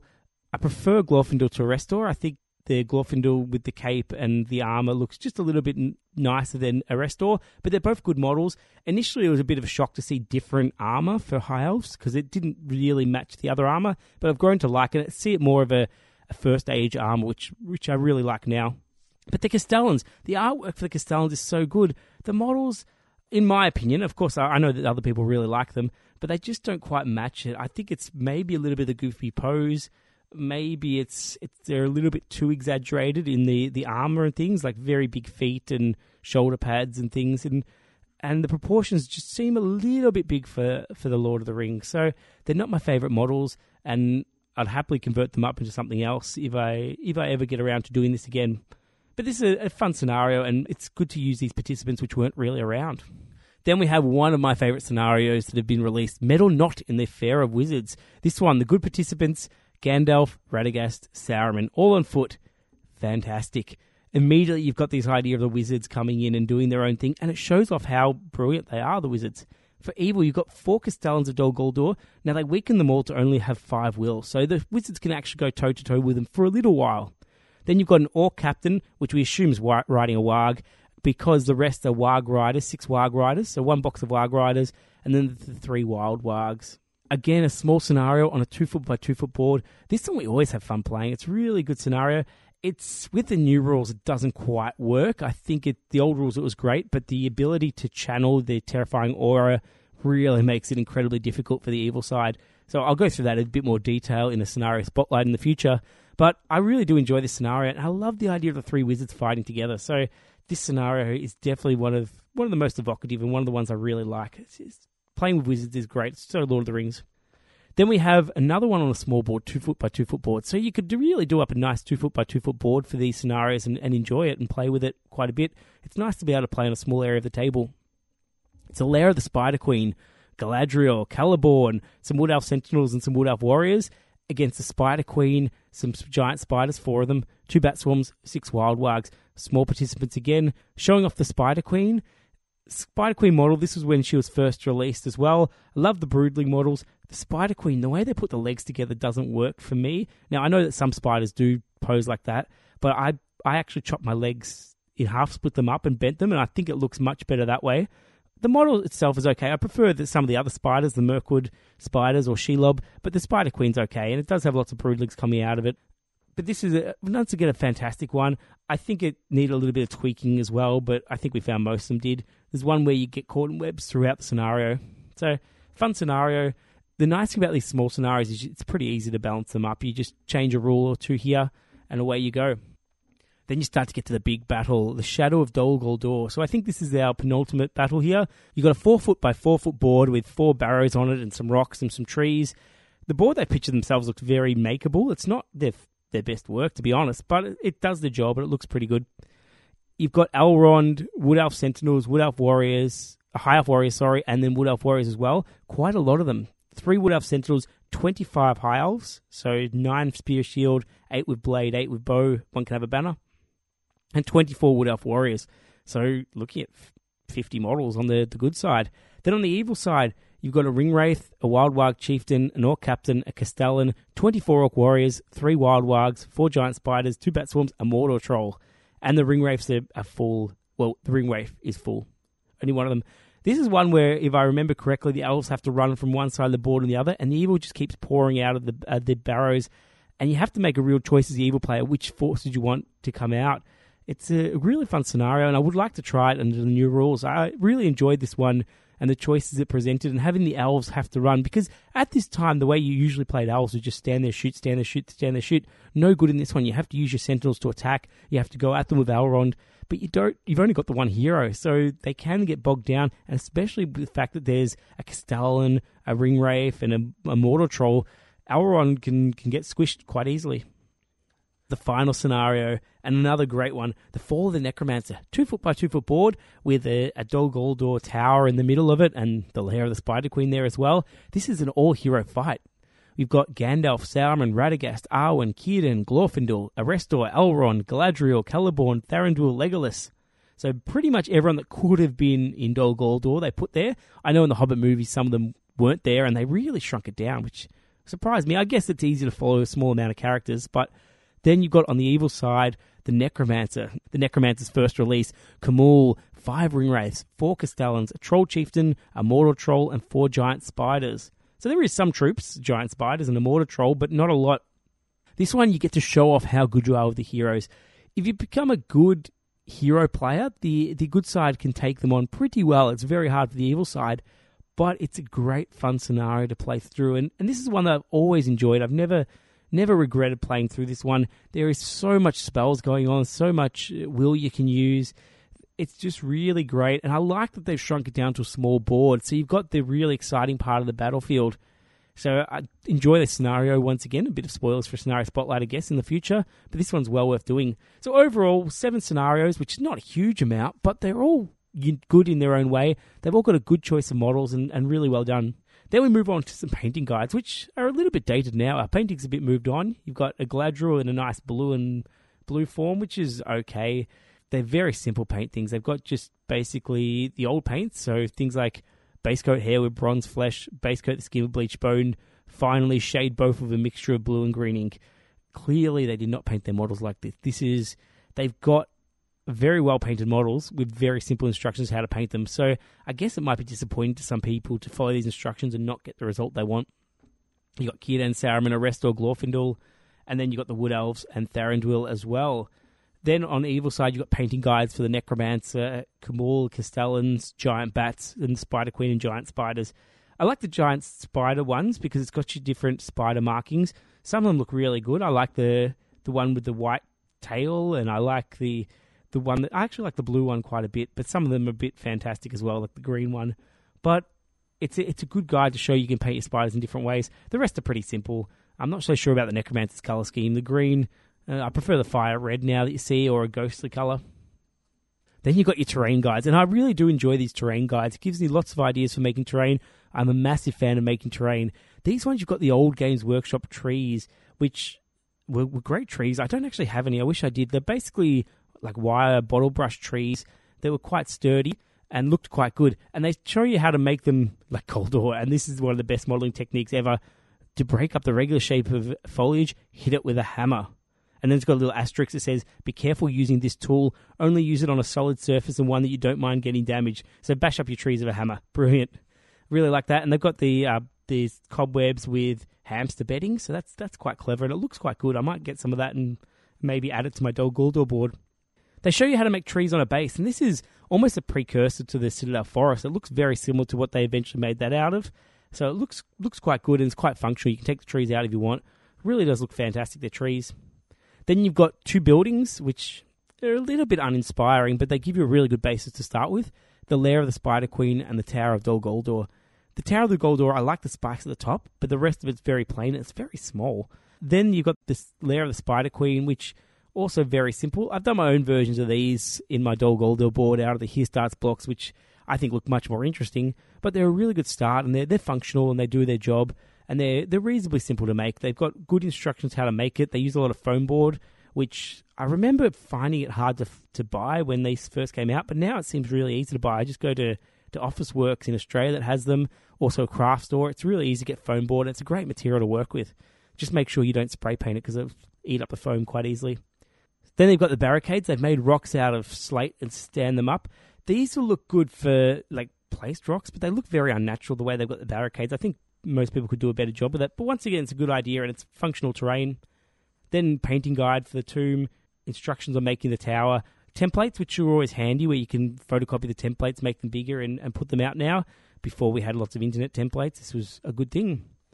And then this book, continuing with its logical layout, to be honest, has the rules for the new models. So these are incredibly dated now and have probably changed so much. You've got Saruman, Radagast, Galadriel, Círdan, Glorfindel, Arestor, Thranduil, Wood Elf Captain, Wood Elf Sentinel, and Wood Elf Warrior. If you want the updated version of these profiles, I think most of them are in the Free People's book from The Lord of the Rings, and then you've also got some in the latest Hobbit book as well.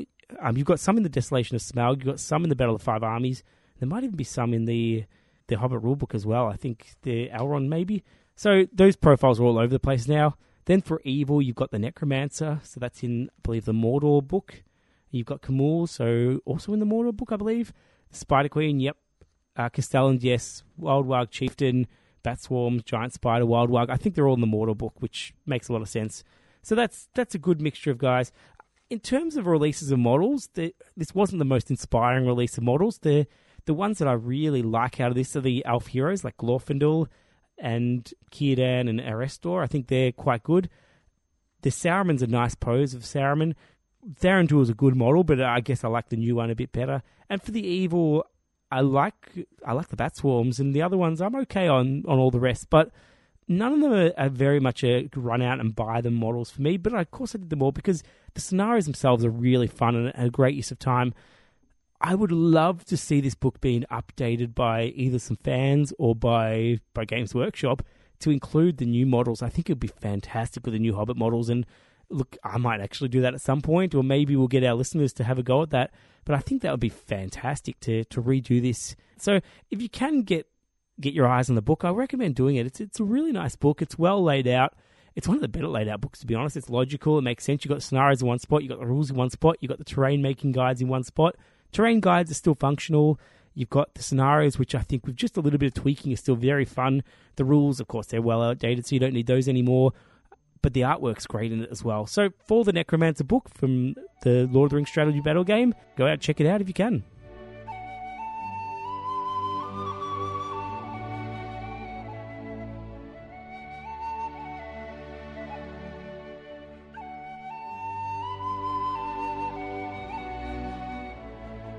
Concerning balance. This segment is where I'm going to go in depth in some of the topics that we've been talking about in wargaming of late and put my own thoughts into them. I will try not to offend anyone, of course, but it may happen at times. So I apologize if that's not my intention. And if you feel I've done any group wrong, please tell me about it, and I'll happily make amends if needs be. But we're talking about the word balance, which we hear thrown around war games quite a bit, and there's been a big release of one of Games Workshop other games, the Warhammer, their latest edition, that has got a lot of people talking about balance, because if you haven't heard, they've released the game which they've put no points to the models. So at the moment, no points to the models, and that's been generating a lot of discussion about balancing games. So first of all, I'll talk about what is balance and why is this something that people desire, and then I'll go into it and I'll try and relate it to Lord of the Rings as much as possible. It might be impossible not to mention some other game systems, of course, but once again, our focus is Lord of the Rings and Hobbit. So what is balance? People talk about balancing a game, and I think it's the idea that where people will use whatever rules there is for choosing forces and come up with an evenly matched game. So if I choose a Mordor army and you choose an Elf army, and we agree upon a points level, so say 600 points, we put together our forces, we should play a game where both of us has an even chance of winning, and it comes down to player skill. Now, this is not always desirable. If I'm playing someone who's got less skill or more skill than me, we might want an unbalanced game. We might want to give me a disadvantage, so it's harder for me to win and gives my opponent, who maybe is less experienced, more of an advantage. Or they might want to give me more of an advantage, so we can, and for someone who's more experienced, so we can play an even game. So forces balanced assumes that you have essentially evenly matched players. Now, some people like to use this as a test of skill. So the game's balanced, so if I'm better or I win the game, I'm a higher skilled player, and sometimes this is the case, sometimes it's not, and sometimes we give these kind of players a derogatory name, call them power gamers, and the idea that they want to win at all costs. But this is something that I think we all do at times, and I'm kidding myself if I say I don't do it at times. So I don't know that we necessarily want to create a derogatory term. Now, would I want to do it all the time? No, I wouldn't want to. But some tournaments I've gone, we've trying to take basically the best force I can for my points and see how I go, and oftentimes it works out well. The other thing is scenario balance. So we talk about balancing scenarios, and a lot of people read through scenarios, look at it, calculate the points, and go, this scenario is not balanced straight away.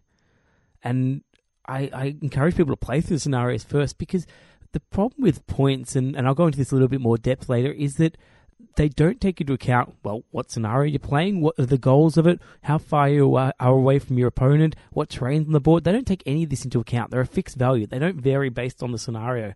And this is where scenarios have a fixed force, and oftentimes you have very specific terrain, very specific rules, very specific objectives, where one model might be more or less valuable, so the balance changes. Ideally, we want a scenario that creates a really interesting game most of the time. Now, that might mean that the good wins it most of the time because that follows a story, or evil wins it most of the time. But as long as it creates an interesting story, that's okay. So I'll often talk about in scenario spotlights balancing a scenario, and what I mean by that is making the scenario as interesting for as long as possible and give both players a chance to win the scenario, or at least put their best foot forward on it. I don't think we can ever get to 100% balance, and I don't think that's necessarily what people are aiming for either. I think people are kidding themselves. I think everything's going to be 100% balanced. There's always going to be discrepancies. Now, we'll talk about points. So every model in the Lord of the Rings and Hobbit strategy battle games has been allocated a points. For a lot of them, these points have stayed the same, even though rules have changed.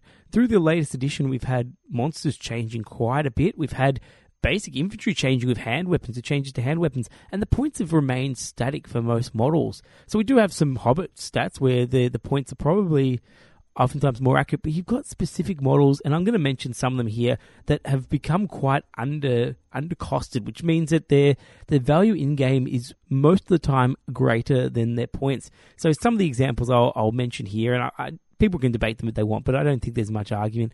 Shelob has improved throughout each edition. She started off being able to be beaten by Frodo and Sam because she had a rule where if she took a wound, she had a courage test. If she failed the courage test, she fled the board. Her 6 wounds were irrelevant. She only had the courage 4, I believe, so there's a good chance of failing that. That happened quite a bit.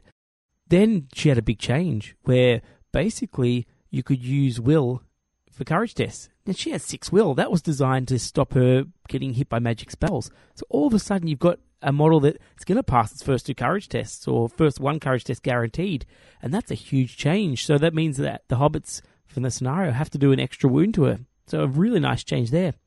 Then she got some other changes where she got the monstrous attacks. So she can basically be a monster now. She can barge, she can hurl, she can do all kinds of great things and has improved there. There might have been some other changes I haven't noticed, but the only real disadvantage she's got is that other people can strike against her and find a way to go against her fight 7. She doesn't have the ability to do that because she's got no might. But she is a fantastic model now.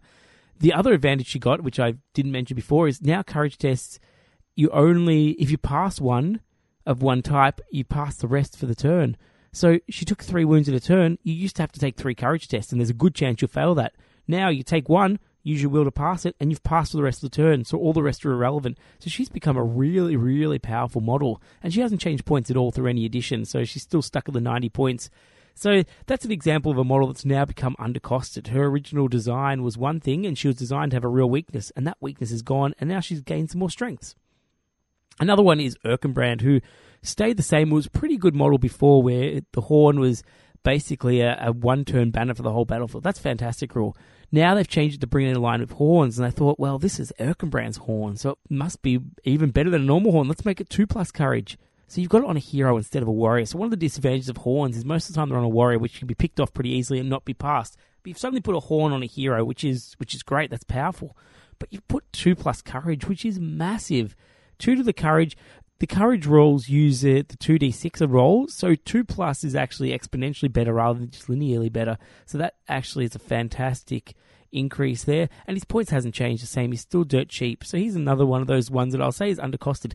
Does this mean they can't be beaten? No. You can still beat these models. Erkenbrand, just go punch him in the face until he dies. Shelob, either ignore her, bog her down with one model, charge her if you have to. Make sure she doesn't get any spear supports. That's another advantage she's got. She can be spear supported now. And maybe even go in with some really powerful piercing heroes and go strike up and just kill her outright. There are ways to get rid of these models. They're not all powerful. They're not guaranteed to win your games, but they are undercosted. And most gamers can spot these things pretty easily. Even beginner gamers can look at it and go, oh, this Morannon Orc looks pretty good compared to this Gundabad Orc. Why would I ever take the Gundabad Orc? And this is the question you get when you talk about balance. And people say, why would I ever take it? The game's designed for me to take this model. This model's better. The game designers want me to take this model, which I'm not so sure that's their design. I think it'd be the opposite, to be honest.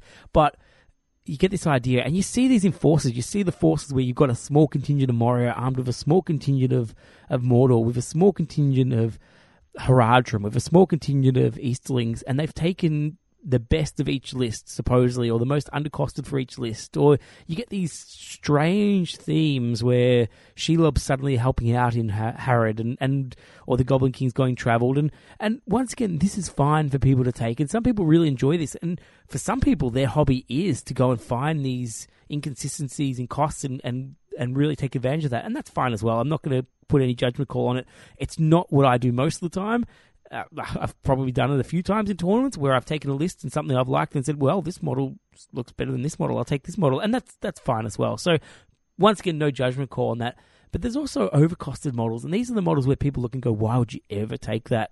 And a lot of times it's compared with heroes. So you get, say, comparing a Captain of Gondor on foot with shield to Kirion, something like that, where Kirion gets an extra point of might. Or there's a lot of Orc captains of the same idea where you look and go, why would you take the generic one? People have been saying a lot about ring wraiths lately. There's a lot of talk about ring wraiths, and Kylie put out a really nice Tactica on our Facebook page, so there's been a lot of discussion there. And the idea of ring wraiths is most of the people take the named ring wraiths because you get an extra rule for a small amount of extra points, and the idea that that's much better value and they're undercosted compared to the others, not always the case, to be honest. Sometimes you get a rule that's useless. But once again, people trying to find these undercosted models and ignore these overcosted models in their forces, and that's okay. But a game that has a lot of undercosted models and a lot of overcosted models is not particularly balanced. Now, we're lucky in this game where the game choices you make are always more important than the models you take. So the way the game's designed with things like might and things like priority and the initiative and the way traps work and the way hand weapons work and all the choices that you get, the way you use your models is always better. So sometimes you could take a force that looks like it's not particularly good and do really well with it. My most recent example is the Grimhammers, which are widely considered overcosted. And that's because people compare them directly to the Khazad Guard, who, look, to be honest, look better. Bodyguard's a fantastic rule. The Strength 4 is fantastic. The Defense 7 compared to Defense 6 is fantastic. But they're forgetting that the Grimhammers have throwing weapons, which the Khazad Guards don't. That's pretty much the only advantage of the Grimhammers. The two-handed weapons is okay, but you don't use it a whole lot. But the throwing weapons means you can play them in an entirely different way. Now, if you've only got a couple of them, it's useless. You hit, you get the occasional kill, not good. But when you suddenly take 30 of them, 30 throwing weapons can start doing some damage. It means you can knock out horses. It means you can take off a couple guys before you get into combat. It means you don't have to enter combat. You've got more tactical options. This is an example of an overcosted model where you have a lot of them, meaning your forces are even more overcosted, but it makes the game and the play even better. So sometimes these points don't rate what you do with them.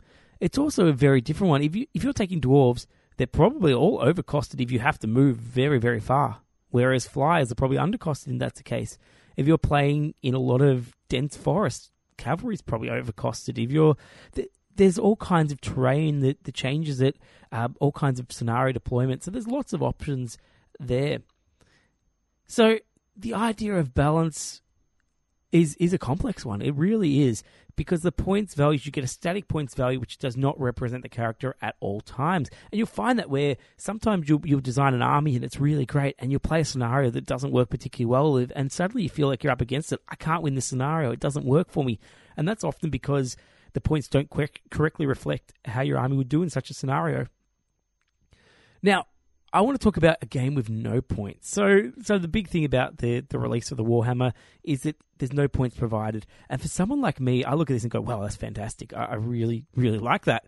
For most people, the response, well, I don't know if it's most. There's been a lot of people responded with, oh my God, what am I going to do? Because it's taken away the part of the hobby that they enjoy the most, which is designing these lists where they're trying to maximize efficiency. They're trying to find the undercosted models. They're trying to find models that work well with each other to create extra value, and they're trying to use that to beat their opponent, and that's where they get joy out of. So they can, winning the game through that way is the way they want to win, and that's fine as well. And this has taken that away from them, because if there's no points, they can't find the optimal value model. There's ways to win, of course, but they can't hide behind those points, I guess. They can't use those points to their advantage. They can't generate that. And that's tough. If that's the way you wanted to play the game and suddenly this has been happening, that would be pretty hard to take. But for someone like me, I often ignore points altogether. We write a lot of scenarios, and I write a lot of scenarios where I pick up models I've been painting lately, I think of a story, and then the idea is to make a scenario where that story is told. So I think one of the scenario spotlights I did was where I highlighted the Mirkwood Elf captains, which are obviously, they're considered a little bit overcosted compared to Tariel, and Thrain the Broken, who's a good model, and Beorn and some Gundabad Orcs, and really showed them off in my Dol Guldur scenario, which I can't remember what I exactly called it, but you can look that up. And I designed the scenario about showing off these models. So they all had to do certain things. the Mirkwood Elves are incredibly powerful. They're great models. They're good value. But the way to design the scenario is that shooting is not particularly good value for them. So suddenly those models are not worth as much as they are in the books. And you'll see that as the game plays out. And putting things in tough situations. Beorn was probably better than in the books because I gave some special rules about really showing off Beorn. But he starts frozen, so he can't move in the game. Thrain is an incredibly cheap model in the game, but he is a liability in this one because you can lose some of your victory conditions with it, and he's hard to control. So there's some options there that we put in there. So I suggest for people who want to write scenarios without points, and this is, I think, a very rewarding thing, talk to your opponent or design it yourself. Do the whole job yourself. Choose a story you want to tell. What do you want to do? Do you want to show off how many heroic combats Elendil can do in a game, in a Numenor battle? So set up your scenario around that and make sure that the victory conditions involve doing those heroic combats in order to win the game. And don't worry about the points. So make sure that Elendil has to do that. Make sure that he has to cover a large area of his heroic combats. Make sure there's models that he can legitimately win heroic combats with. So it might mean your Orc force doesn't have a huge amount of spears. Because if he's up against 4 attacks every time, he might lose a fair bit. So design your scenarios around that. And don't be afraid to try things out. And tell your opponent, talk to them about this. A lot of war games are talking about this idea of a chat before, and we can't just have a pickup game, and we need to chat with the opponent. You should be doing this anyway. Like, oftentimes when I'm playing, and someone asks to play points match games, and I do play this. I rubbish points match games a lot, but I do. I'll often say, what do we want out of it? Do you want it to look really good? Okay, good. What force are you taking? Don't tell me what's in your army. Just say you're taking Mordor. Okay, I'll take something that's played against Mordor. We'll play in Mordor. We'll play in Gondor. And we'll design around that. And I'm happy to design an army. And it might not be optimal, but design one that hits the theme, because that's what I enjoy. Sometimes I'll say, are you going to play a powerful list or are you going to play a themed list? And they don't have to be directly opposite, but it's a good way of just opening up dialogue, saying, no, I'll play a theme list. I'm going to take some undercosted things and make a really cool story, and then I can do that as well. Or if you're going to play a powerful list, I've got to bring something that's at least going to compete, or else we're both going to have a terrible game if that's the case. Now, the last thing I want to talk about in my concerning balance is this idea of composition. So a lot of tournaments in particular have composition systems, and I was involved in making one of the very early compositions for Lord of the Rings, where we basically, for the Old Legions of Middle-earth, rewarded people for taking smaller armies and less might and things that were generally considered quite good. Now it's evolved quite a bit, and I think it's outdated, and I've changed my opinion on composition altogether. This is where you basically, the tournament organizer puts their own rules on army selection. And this could be because of the scenarios they design. It could be for whatever reason. They could change the points of models. They could tell you you're only allowed to take one of a certain type of model. They could say, if you take this certain type of model, we're going to punish you. Or if you take this model, we're going to reward you. And this encourages people to take more balanced forces. Because as a tournament organizer, your aim is for everyone to come with a balanced force, because you want the tournament to be relatively even. Last thing you want is people to be given up at the start of it. So we have a composition system, and we put those in there. So some of them are very, very strict and basically say things like no Tom Bombadil, no Alfred, no this. Or maybe if you take Alfred, we're going to take 1 point off you every game, no matter what. So if you need to take him, by all means, because this is, for a while, has been considered a very strong character. I've been trying to flag a no composition system at the moment. We did that for Masters. I think the scenarios themselves should have enough variety where they dictate your army and give everything a choice. I think the composition, the problem I've had with it and with experience is that all it does is move the goalpost. There's always something that's going to be undercosted. There's always something that's going to be overcosted. You're just setting up a different set of goals. You're setting up a different army to be ahead. And that's not necessarily what you want to do. And these points aren't perfect. They're not going to be perfect. They're not ever going to be perfect. Putting your own system on them, you might make them better. You might. Straight out, it might be fantastically better, but you're still not going to do it 100%. We don't have the time or all the foresight. There's way too many variables in the game to take care of that. The amount of terrain, the scenarios, the ability of the players, all that sort of stuff is hard for it. So I've been really championing the no composition at the moment, just because you want to give people the option to take the models they want. The best thing about a tournament is someone can design a list that they want to design. They can paint the models they want to paint. They can play the games they want to play. The tournament organizer sets the rules. If you want to join the tournament, this is what's going to happen. People are going to be competitive. That's what they do at a tournament. You know that going in. You can't complain afterwards and say, oh, people were competitive and took that. That's fine. If the tournament organizer says, we really encourage you to take themed lists, that's what we want, then you can maybe say, well, this person's not taking it. But it's up to the tournament organizer to set that. I think the balance is never going to be 100%. We're very lucky in our game where it's been a balanced game for a long time, as much as it can be, because there's not a huge variation in models, and what you do with the models is always greater than their value. So that's my thoughts on balance, and they've been a bit rambly and a bit all over the place, and hopefully you got something out of it, and hopefully I didn't offend anyone with the conversation. Maybe got you thinking about it. But I guess to summarize, points matches are a good starting point. They won't always be balanced. If you and your friend are playing and you always beat them and you're playing 800 points, very simple thing to do is you take 700 points, they take 800. See what you can do. Shows that you're a pretty good player if you can beat them with 700 points, and it might make a fun game for them as well, make them more likely to come back. Write your own scenarios. If you really want to tell the story of the Barrow Wights attacking hobbits in the Old Forest, write a scenario for it. I know there's a really good one, but write your own. Sometimes the best stories don't work in points match games, or they take a lot of skill where they can't do that. So design your own scenarios for it. And a lot of the scenarios which involve things like Fellowship and Thorin's Company, they've got way more points for the good side because they're at a little bit of a disadvantage in what they have to do. And oftentimes they have an auto-lose condition where if you lose Bilbo or Frodo, game over.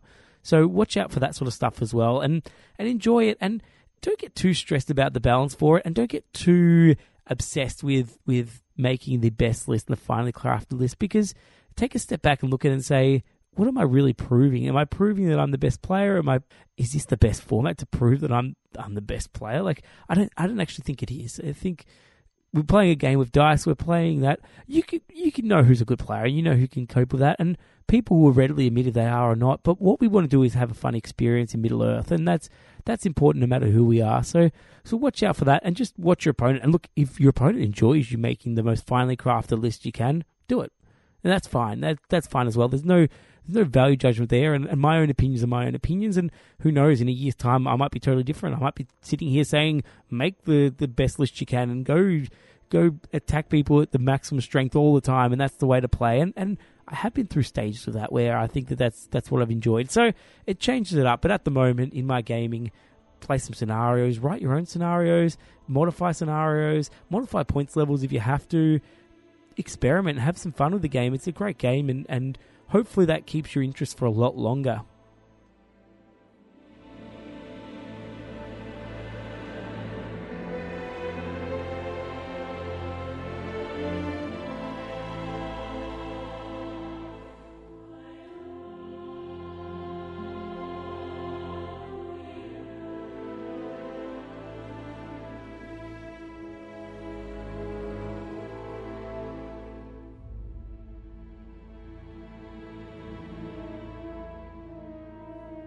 You've asked for it. We are now going to provide it. Hobbying in Hobbiton, where we talk about all kinds of conversion, modelling, sculpting, painting, whatever we feel like about the Lord of the Rings and Hobbit game, how we make our models. Now, I know this is an audio podcast, but people seem to like to listen to what we talk about here. So we're going to start off. Once again, I have Danny with me. Hello. And we're going to talk about conversions that we did for the Masters tournament. So we both took our armies. As you know, Danny took an Isengard Scout Force, and I took an Osgiliath Veteran Force. So both of these required a lot of conversions, although I think Danny's didn't necessarily have to. But we'll go through his first. Danny, you had some Uruk-hai captains that you converted, didn't you? Yes, my Isengard Scout army had 9 heroes, so I had to convert several captains, because there's only 4 named heroes for Isengard Scouts, plus Grishnak I took. So I had to convert up a few of the other ones. And I also converted a few Malheur and Vaskru just because I don't own the models. Okay, so some of them were converted just for variety, some of them converted because you don't own the original models, and some of them it's hard to get now. I think some of them are unavailable, is that right? I think they were all still available last time I checked, but I didn't want to buy another Ugluk to get the Vaskru. Mm-hmm. Yeah, because what could you do with a spare Ugluk? So how did you make your captains? I had a spare Ugluk. Oh, there we go. So I had 5 converted captains for this tournament. I started with just a captain with a Uruk-hai Scout captain, so no armor, no heavy armor, with the 2-handed axe. So I took inspiration from one of Jeremy's old conversions he'd done ages ago. Jeremy had got an Ugluk model and just given him the Dunlending Chieftain's two-handed axe. That's correct, yes. But I didn't have a spare Dunlending Chieftain, so I just used a bit of brass rod and green stuffed the axe head and then green stuffed the shaft to do that. But then to differentiate him a bit more from Ugluk, I gave him a head swap and switched his left hand around just with the normal Uruk-hai Scout's helmet and arm, just to make it look a bit different. Okay, so you got the head from the Uruk-hai Scout plastic models, is that right? Yes. And the arm as well? Yes, both arms. Both arms, okay, brilliant. Now the axe, you say green stuff the axe head. Did you do it flat and then sculpt it, then put the axe on, or did you put it on the model and sculpt on the model? So to make the axe head, I got a spare Dunlending model, just a Dunlending with two-handed axe, and just for comparison, I pressed a bit of green stuff flat and cut it out with a knife just to shape, let it dry for 20 minutes or something. Then I glued it to the bit of brass rod that I was using as a handle. And then green stuffed. That's a good way of doing it. So rolled it flat and then basically cut it out. That's how some people do cloaks as well, where you just get it flat, wait till it's almost dry, then put it on and then sculpt it. Did you then go back and file it down at all, or did you just leave it like that? I sort of knifed it down, so whittled it down a bit. Yeah, roughed it up a bit and made it with a sharp edge? Sharper. Yep. Yes. Okay. Look, it looked really good. I didn't even notice that's how you did that. So that's impressive. The next one. Okay, so the next Uruk-hai captain I had has a two-handed axe and a bow, namely because I wanted to use alerts as the base, and the alerts model already had a bow, and it was just way too much work to take it off. So is this one of the alerts firing the bow, or is this the alerts with the shield in the air? The alerts with the holding a sword and shield with the bow on his back. Yep. So that was too much work to remove. So pretty much I did a head swap for a Uruk-hai Scout helmet, just because I have that alerts model already in the army. I gave him a different arm, two different arms, and I made the axe the same way as I made the previous two-handed axe. Pretty much the same kind of conversion. When you do a head swap, do you use clippers to chop the head off, or do you saw them off? I used a bone saw. Okay, yeah, that's a good way of doing it. A real pain in the neck, because you're trying not to remove the rest of the detail, and their arms are often in the way, so... Yeah, I've got to the point of that where I don't actually mind too much. I'll remove it as close as possible. If I want to save the head, I'll remove a bit more of the shoulders off. If I want to save the shoulders, I'll remove a bit more of the head and then file it down and then re-sculpt if I have to. But it's a really good technique, isn't it? It makes so much difference. Yeah. I think I end up reusing one of the heads on my Mauher model. Oh, okay, good. So yeah, the head swap's literally swapping your head. So you grab a conversion, and I think that's a bit of a precursor to what I did as well. I did a lot of that as well, where you end up with a head and go, this will look great on this model, and then you chop off a head and you end up with another head, and so on. Okay, next one. Okay, the next captain I converted was a Uruk-hai captain with shield. Yep. What hand weapon did he have? Sword? Just a sword. Yep. I basically got the Uruk-hai captain with bare head and shield model, and I sculpted some more leather on him, so to make his armor not heavy armor, just normal armor. Oh, so straight out of the Isengard Siege ones, and then re-sculpted the armor. Yeah, so just a normal Uruk-hai captain. Yeah. No, I didn't expect that. So that's the bare head with the sword in the air and the shield down beside him. Oh, that's a great idea. Mm-hmm. In hindsight, I shouldn't have tried to sculpt the jacket from scratch. I was thinking of instant molding it just from Ugluk's back. That would have resulted in a more crisp and a easier job all round. However, I couldn't be bothered waiting the day for the instant mold and the green stuff to set. So that was me being a bit impatient, creating more work for myself. Yeah, that's a good point. And I think we've talked about Instamold before, but basically it's a product that, search for Instamold or Instant Mold. We get ours from, there's a place in Australia called the Combat Company, which has a lot of modelling supplies. They don't sell a lot of Lord of the Rings or Hobbit, but they're great for modelling supplies, and they've got their own brand of it. I think it's Modifx or MODIFX, and they supply that. You can also get it from lots of other companies as well. And basically, you just boil it. It becomes soft. You push it. You set up a mold. Wait for it to dry. Put it in the freezer if you want it to go quickly. Then you've got a mold, and then you just press your green stuff in or whatever other molding. I've actually been pressing some putty I got from Bunnings, which is a local hardware store, in for statues and things. And I've also been putting plaster in mine as well for terrain, and it actually works really well. It's very flexible stuff. But yeah, you have to wait a while. It's not instant, even though it's called Instant Mold. The mold's instant, the green stuff's not. The Urukai chest, though, I think that would be a good thing to start sculpting with, though, because the lines are pretty clean. They're not too difficult. You could do it through layering. I think it's a really good choice for a beginner sculptor to do. Yes, I think it would be. You'd have to be very patient, though, because you'd have to only sculpt a small amount at a time. I think that's the whole idea with sculpting anyway, but...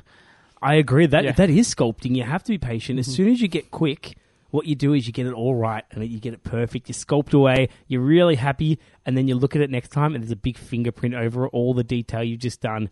And it might not even be your own fingerprint. It's someone's fingerprint, but there's a fingerprint always there if you don't do it slowly. So often when I'm sculpting, I'll have 4 or 5 models going at once, and you sculpt a little bit on one model, and then you put it away for an hour or two. And you do the next model and then go do something else, because trying to do it all at once just doesn't work. And it becomes relatively quick if you're doing a lot of them. Mm-hmm. Okay, you had some named heroes as well. So that's your 3 captains, Maher and Vrasku, who you didn't get the original models. How did you make these? To start with Maher, I got a Urukai Scout, just a plastic one of the ones without a shield. And I gave him the sword hand, the left sword hand from Ugluk, that I'd say from earlier. I had to repair it a tiny bit because I had to scrape, cut it off. Yeah, that's often the case, isn't it? But yeah. So that's his left hand. Then I sculpted a cloak onto him just with green stuff. I based it on a Royal Rohan Guard's cloak, the idea being he had killed one and stolen the thing. And that provided a bit of extra colour in the army because I could do a bit of gold freehand and other things. And then to give him a nice top knot, I gave him Lurtz's head, I think.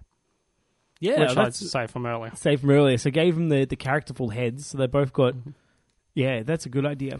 So nice and easy. Vrasku has a crossbow. How'd you do that? Back maybe 5 years ago when the Middle-earth conversion kit came out in Battle Games in Middle-earth, I got the crossbow in that, and then I added it to a plastic Urukai Scout back when Vrasku's rules first came out. However, that was quite a dated model, and he was sort of running, and it didn't look quite captain-y. It looked like a normal Urukai Scout with a crossbow. So I decided I'd pick a more upright and more imposing body for him. So in came the 3rd Ugluk model I used in this army. Because I didn't want to do arm swaps or head swaps because they're a pain when cutting with the bone saw, I just decided to cut him straight in half at the waist, and I used Ugluk's legs for this conversion. I then got one of the Urukai Scout bodies, stuck that on top of that, and did a bit of green stuffing to fit the conversion kit's crossbow onto that. Yep. Did you use the ammo pouch that comes with it as well? Or? Yes, I use that to disguise a bit of a... yeah, that's the way to do it, isn't it? You always put it on the part that doesn't look so good. Yeah, it looked really good, and it looks the part. You used models specifically for banners, though. There's not so much conversions, but I'm interested, how'd you do your 2 Urukai Scout banners? For Masters, I took Mary and Pippin, both being carried by Urukai as my banners, just because there's 2 banners. And originally, my intention was to use as objective markers a Frodo, a Sam, and a Dying Boromir. I didn't end up having time to do that, but the idea was that there's a bit of theme there. Yeah, no, I really like that. It's a good use for those models because they are such fantastic models, and there's some of my favourites in the range, to be honest. They just work. And to be able to use them and theme your force and join it all together, it looks fantastic. So it really worked as a force. And those conversions just were great. Lots of different captains. I've previously converted up a Rohan banner for my Urukai Scout army, just using a bit of brass rod and just rolling out some green stuff, cutting it, letting it to dry a bit and sticking it on.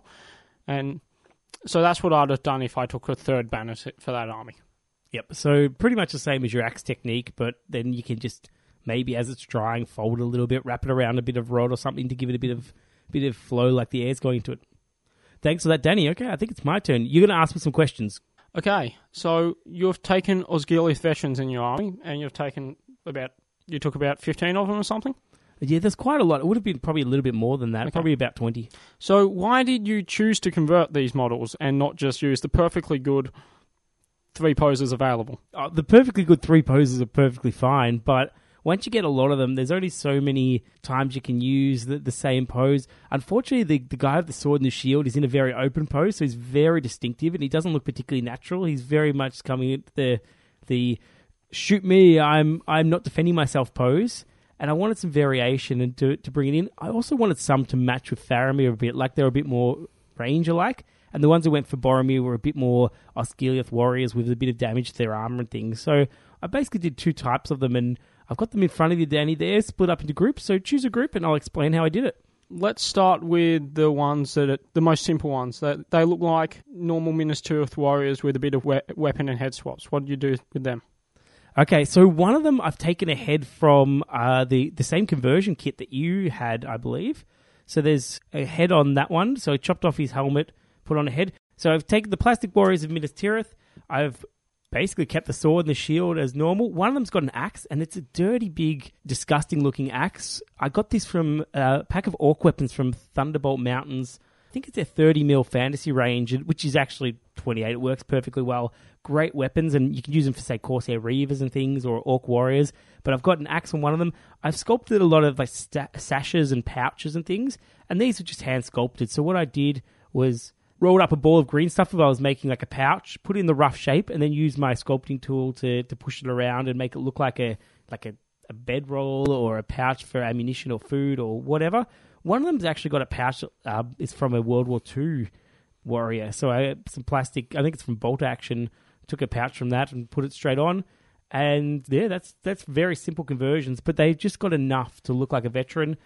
The main thing is you've got to make them look like a veteran from all angles. So the guy with the bare head, perfect. He always does.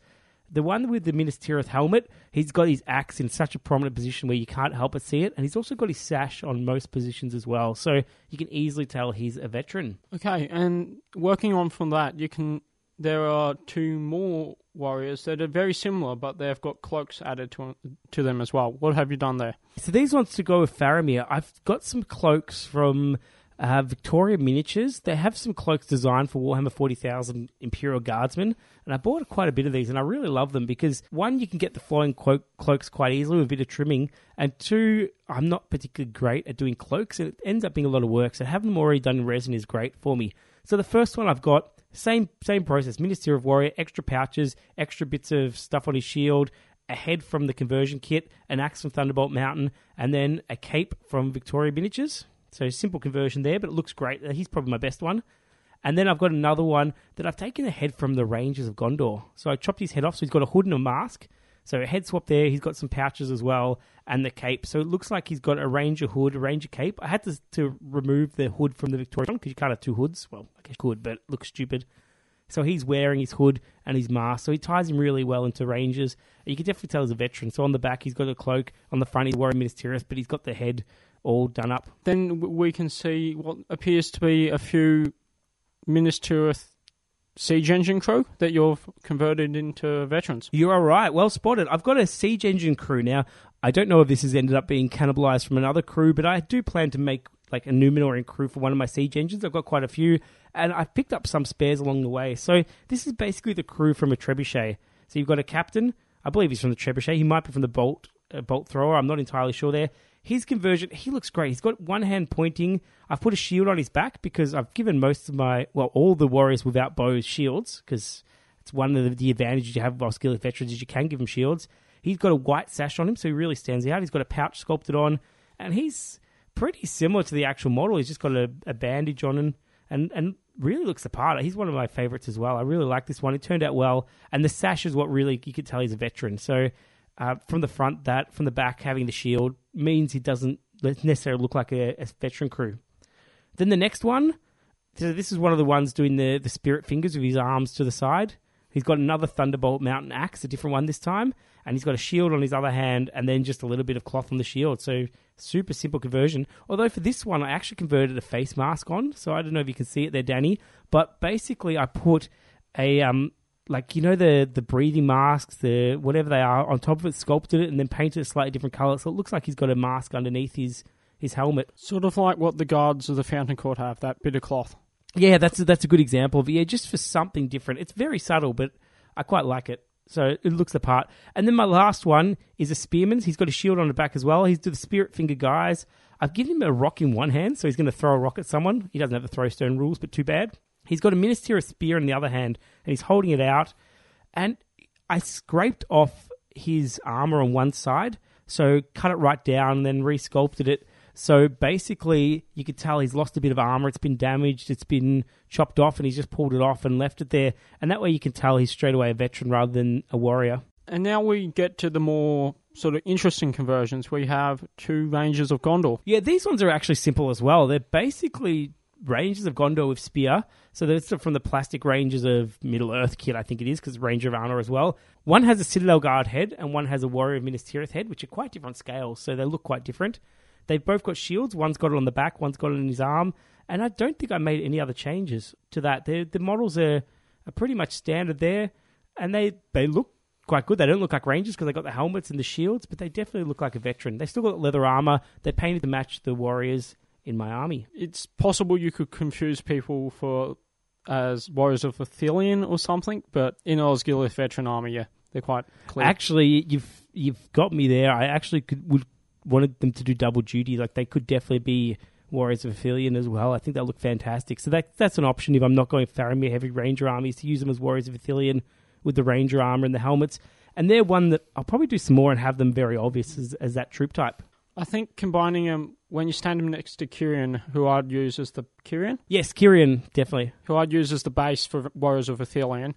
They'd look quite good, maybe with a bit of chainmail added, and combined with possibly the Blackroot Val Archer command would also suit. Oh, I've got to spare one of those. That's a great idea. I might put those in as well. Yes.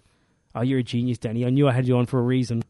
Now, this fellow that you've got now looks like a Warrior of Numenor. He does. I stole this idea from our Facebook page. Andrew Lemaire had these as his Athelian guard. Basically, it's the simplest conversion, but it's so fantastic. It's a Warrior of Numenor.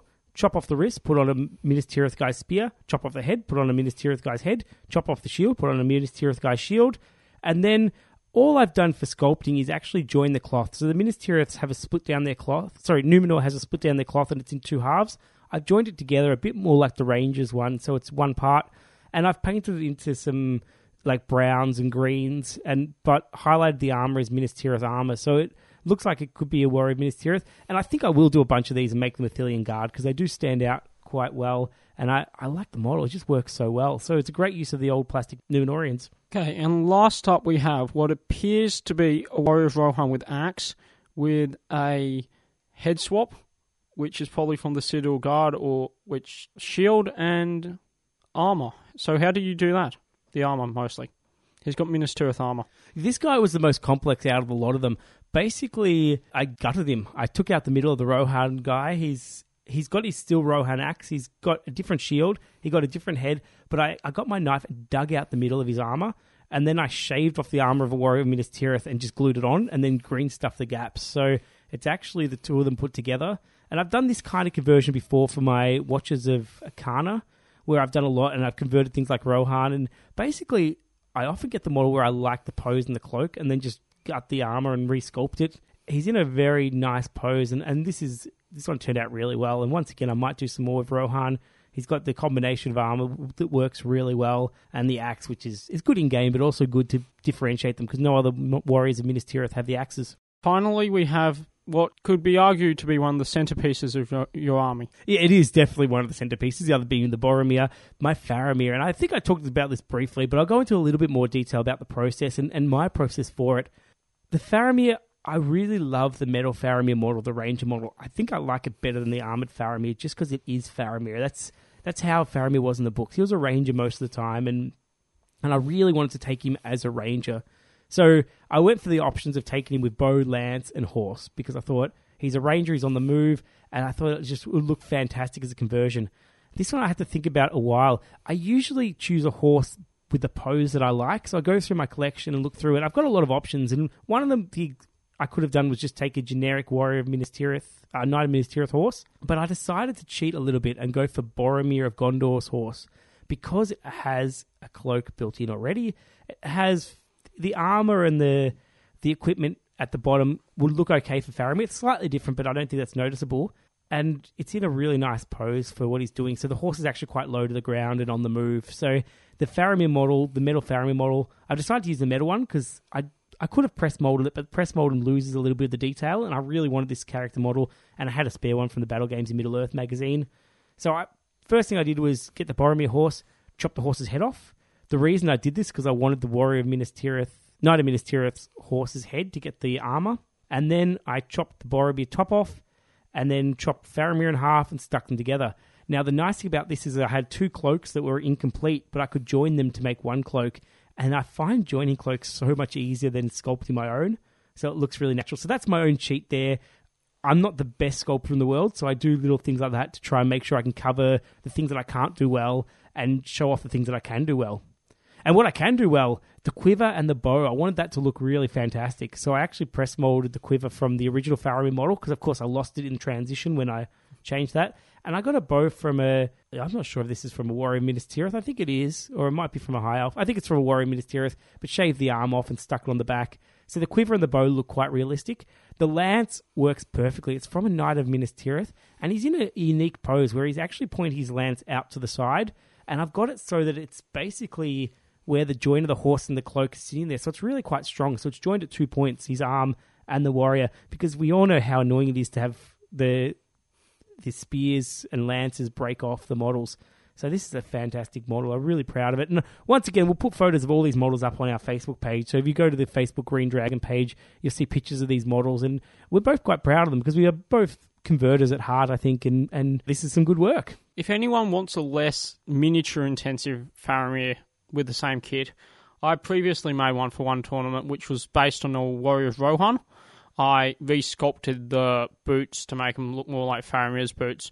I extended the bow on the back, and I gave him Faramir's head and a Knight of Minas Tirith arm, and sculpted his chest a bit more. It's nowhere near as nice, though. And I actually did consider that quite a bit. I looked at the Warriors of Rohan for a long time, and I actually ended up chopping up a rider of Rohan as well. But then halfway through, I decided to use the Boromir horse and the actual Faramir body, because I was going to go that option, press mold the head, but I just decided that I wanted it to be as close to Faramir as I could possibly make it.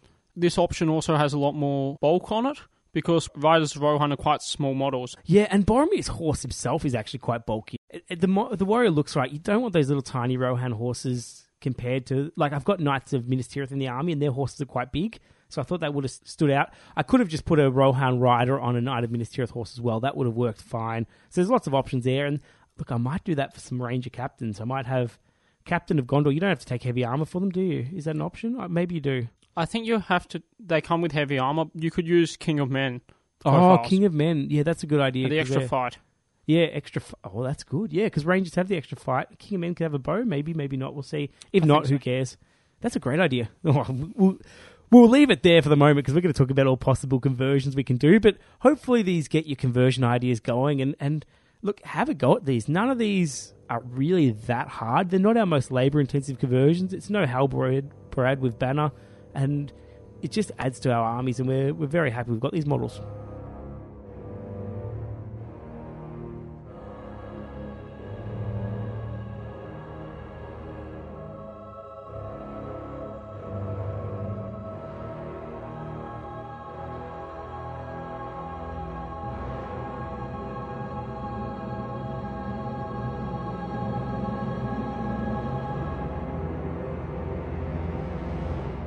Welcome to the Entmoot, where we answer your questions after thinking about them for a very long time. Jeremy and Danny here, and I'll go back to talking normally. I've got a few key questions we got from our listeners in the past month. Thank you all so much for your questions. Keep them coming, because we'll do this. Look, we're going to cover some more than once, but I don't mind that anyway, because some people, this might be their first podcast. It might be their only ones, and our answers will change over time, and that could be interesting to see back. So first of all, Harry Danillis has asked us a couple questions. His first one was, what's the most efficient method of learning the rules without playing through the scenario? So he knows us too well. He knows we're going to say, play through some scenarios. Efficient method of learning the new Hobbit rules. Danny? Well, firstly, you'd read the rulebook, wouldn't you? It's a good start, yeah. Or you get a really good player who wants a new opponent to teach you the rules. That's probably another one. I think you have to play games. You have to be playing games straight out. What I recommend doing, and I'm going to be a bit more specific than you, Danny, here, is read a chapter of the book. Read one of the sections. So read your movement phase really well before your game. Don't worry about the rest of the stuff. Let the more experienced player or let someone else take you through that. And don't worry about rules change. If you miss them, who cares? But get that right. Read over it. Look for anything obvious. Read the FAQ that goes with it.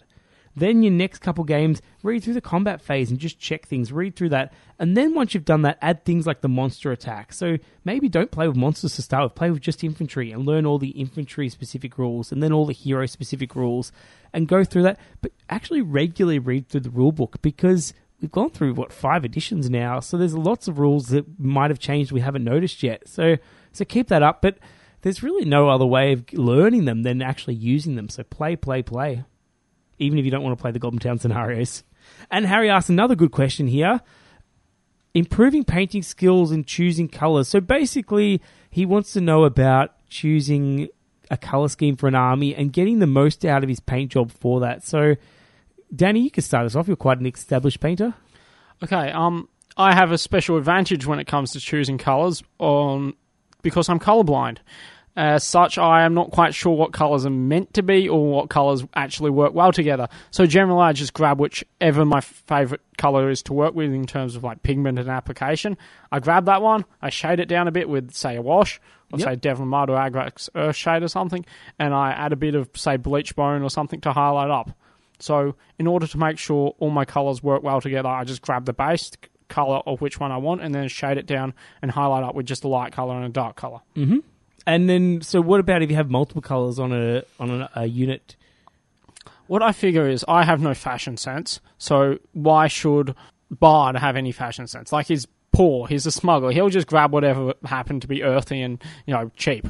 Yeah, fair enough. So go for the cheapest paint you can. That's a good idea. I like to go for one colour that's really bright and brings it out. So I'll go for one feature colour, so maybe a red or a blue or a green, and then a lot of dull neutral colours usually. So a lot of browns and blacks and off-whites and things like that. And a similar idea of making them look poor, but they have the one feature colour or two feature colours that go through that.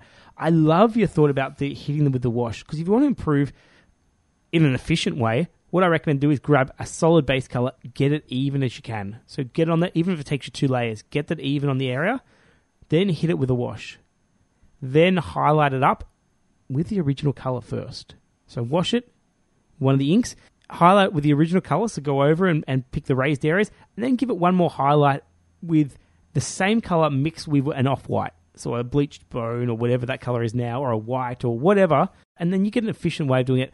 My next secret is black lining. Get a thin paintbrush, paint the areas where the two different colors meet, give them a thin black line between them. It actually doesn't matter if this line's actually reasonably thick. It will really set your model apart. So that's my quick thoughts on painting and Danny's quick thoughts on painting. So that works really well. Danny, your models look fantastic. Colorblind, who cares about that? If you're getting the models like that, keep going how you're doing it. Now, we have Ben Monroe says, what are your favorite scenarios? We've talked about this before, but this is probably my favourite question, so we're going to answer it again. Danny, go. Favourite scenarios? Okay, I really like pretty much all the scenarios from Scouring of the Shire. They're fun little ones. They don't take many models to play, so it's quite easy to paint up. And if you want to paint, make hobbit holes, well, hobbit holes look good, so that's great. And they're really easily identifiable. You can say to people, this is when the hobbits came back in the books. It wasn't in the movie, but that happened. I really like scenarios that are distinctive and people can remember and identify. So it's just someone walks in the room and goes, hey, what are you doing? Oh, that's Helm's Deep. I agree there. I've mentioned some of mine before. I'm going to give a slightly different answer this time because my normal answer is things like Barrels Out of Bond or the Scouring of the Shire, Battle of Bywater or Helm's Deep. Because I've made boards for them, they look fantastic and they're fun scenarios. But I'm going to say anything where you get to play with a lot of ring wraiths. I think there's some fantastic ring wraith scenarios. There's some in the Fellowship, the Ring Journey book, which are great fun to play with. There's one in one of the Gondor books where 9 ring wraiths have to go through and get through, I think it's Minas Ithil or something. It's a fantastic scenario. There's one where there's about 5 wraiths in, I think it's one of the dwarf books, Khazad-dû maybe, where they have to go assassinate Dane, and that's a fantastically fun puzzle scenario. So I really like to play the all ring wraith scenarios. I think they're great fun, and I wouldn't mind playing some more of those. So that's my answer for that one. Then we've got probably a dual question. Tom Cole and Ian Robert both asked very, very similar questions. Their favourite model, least favourite hero, least favourite hero. So let's go through a model for whatever reason, Danny, that's your favourite, and for whatever reason is your least favourite, and then I'll do the same. Let's try not to be too negative, but if people are asking us for our least favourite, there's going to be some negativity there, so I apologise in advance. Probably some of my favourite models are a lot of the Gandalf, the Grey miniatures. They're really quite nice. They're great to paint because lots of clean lines. He's a really characterful model. He's quite good in game. Not super overpowered or anything, but he's a fair model in game, and he's just really distinctive. And yeah, quite recognisable, you can start quoting Gandalf if that's what you want to do. That's a good answer for favourite model. I'll go for my favourite model now. Now, this one, it depends on what day of the week you ask me, really. But I'm going for something that's really key to the range. And I'm a massive fan of the Witch King on Fellbeast model from the Return of the King edition. I think it's just everything you want at Fellbeast. The pose is fantastic. You've got Dead Rohan on the base. You've got the Witch King looking imposing. The actual Fellbeast design, I think, is great. So I would go for that model just for, it's the one model, well, there's a lot of models, but it's one model that you look at it and no matter what you're playing, people know you're playing Lord of the Rings. It's so recognisable and such a fantastic version of a Fellbeast. Danny, least favourite model? Well, I could answer the normal, say, Rumil or funny Arwen sculpt or something, but I'll probably say some of the old, like Gandalf the Whites, the one walking sort of from Heroes of the West. I think it's because I first got that model years ago, so I painted it extremely, extremely poorly because I was about 12 at the time.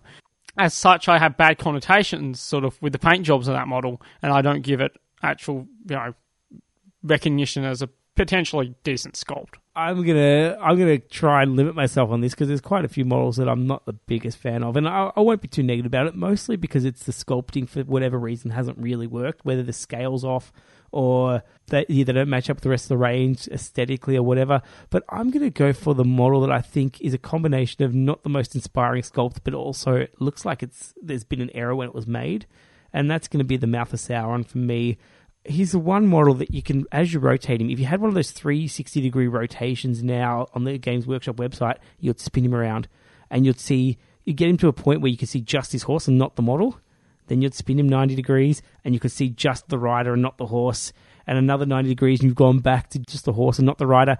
He is so thin. The model itself is pretty uninspiring, and I really don't like Peter Jackson's vision of it either, to be honest. I think it's not great. But the model itself looks like they've compressed the mold too much or damaged it because it's just paper thin. That's all I'm going to say about that. Mouth of Sauron.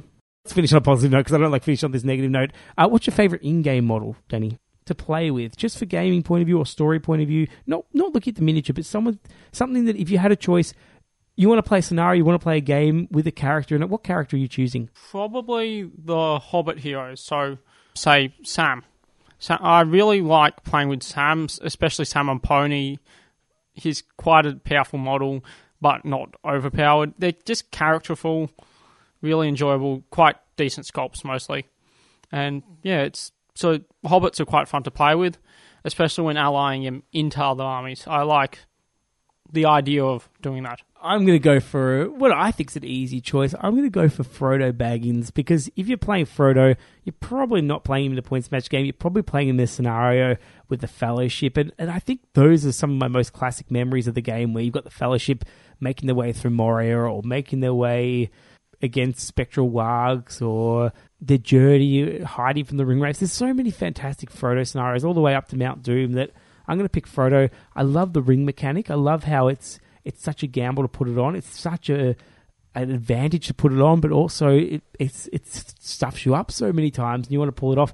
Plus you get to use, and I said it's not about the model, but you get to use the clear Frodo model as well when you put the ring on. So Frodo Baggins for me. This is a good time as any to say thank you for the so much feedback we've been getting from our listeners. It's been absolutely fantastic and it's really kept us going. So the sort of communication that people have had, it's given us ideas for episodes. If you want to do some more communication and let other people know about the podcast, please leave a review on something on iTunes if you use that, or whatever app you use, SoundCloud or any of the podcasting apps. If it's not on a podcasting app that you want it on, tell me about it. I'll put it on that. I've probably got most of them, I believe. So leave us some reviews. Keep giving us the emails. Keep giving us the feedback about the episodes, episode ideas, whatever you want.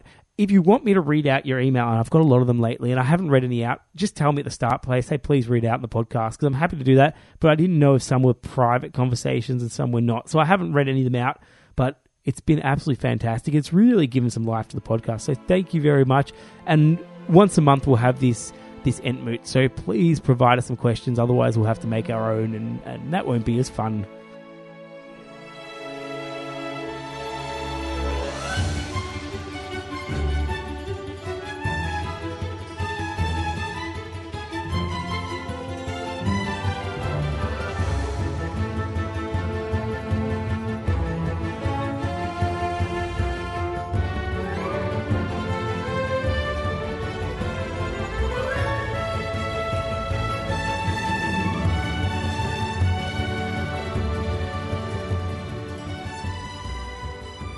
And finally, we have our quick thoughts. Our topic today was suggested by Samuel Josiah Briggs. He's asked, what rule would you change in The Lord of the Rings or Hobbit if you had a choice? So, Danny, you have 1 minute. Ready, set, go. Well, I feel that the most important the most important Hobbit is really, really underrated in the game, Fatty, our favourite 5-point model in the game. But we consider he played an incredibly large part of the quest. He organised some of the resistance back in the Shire when Sharky's rogues were attacking. He alerted Hobbiton to the ring wraiths being there. He's really, really important. And I reckon he should have a bit of a stat increase. We look at Forlong the Fat. He's fat, so he has an extra wound and an extra strength, I think. Strength, yeah, definitely. Why isn't Fatty strength 3 or wound is 2? Or Bomber, he has an extra wound. So on account of being fat, why doesn't Fatty have extra wound or extra strength or extra defense maybe? So you think Fatty's inconsistent for the other fat models who have gained a bonus of being so yes. fat? And if you look at a Brackian Guard, they get an extra pip of defense and an extra strength just from being big. Yeah, and the two-handed weapon, very good. And your time is up, Danny. Jeremy, what rule in the game would you most like to see changed? Your time starts now. Oh, excellent. I have...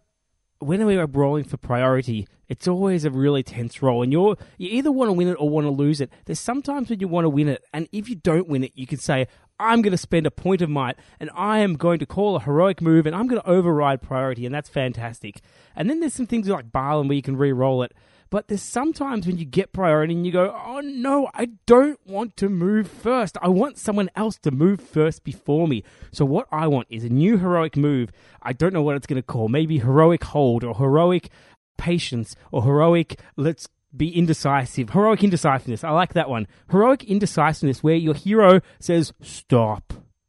Just calm down, guys. Everyone within 6 inches of me, just wait. Just wait. Stop. Just wait. Just wait.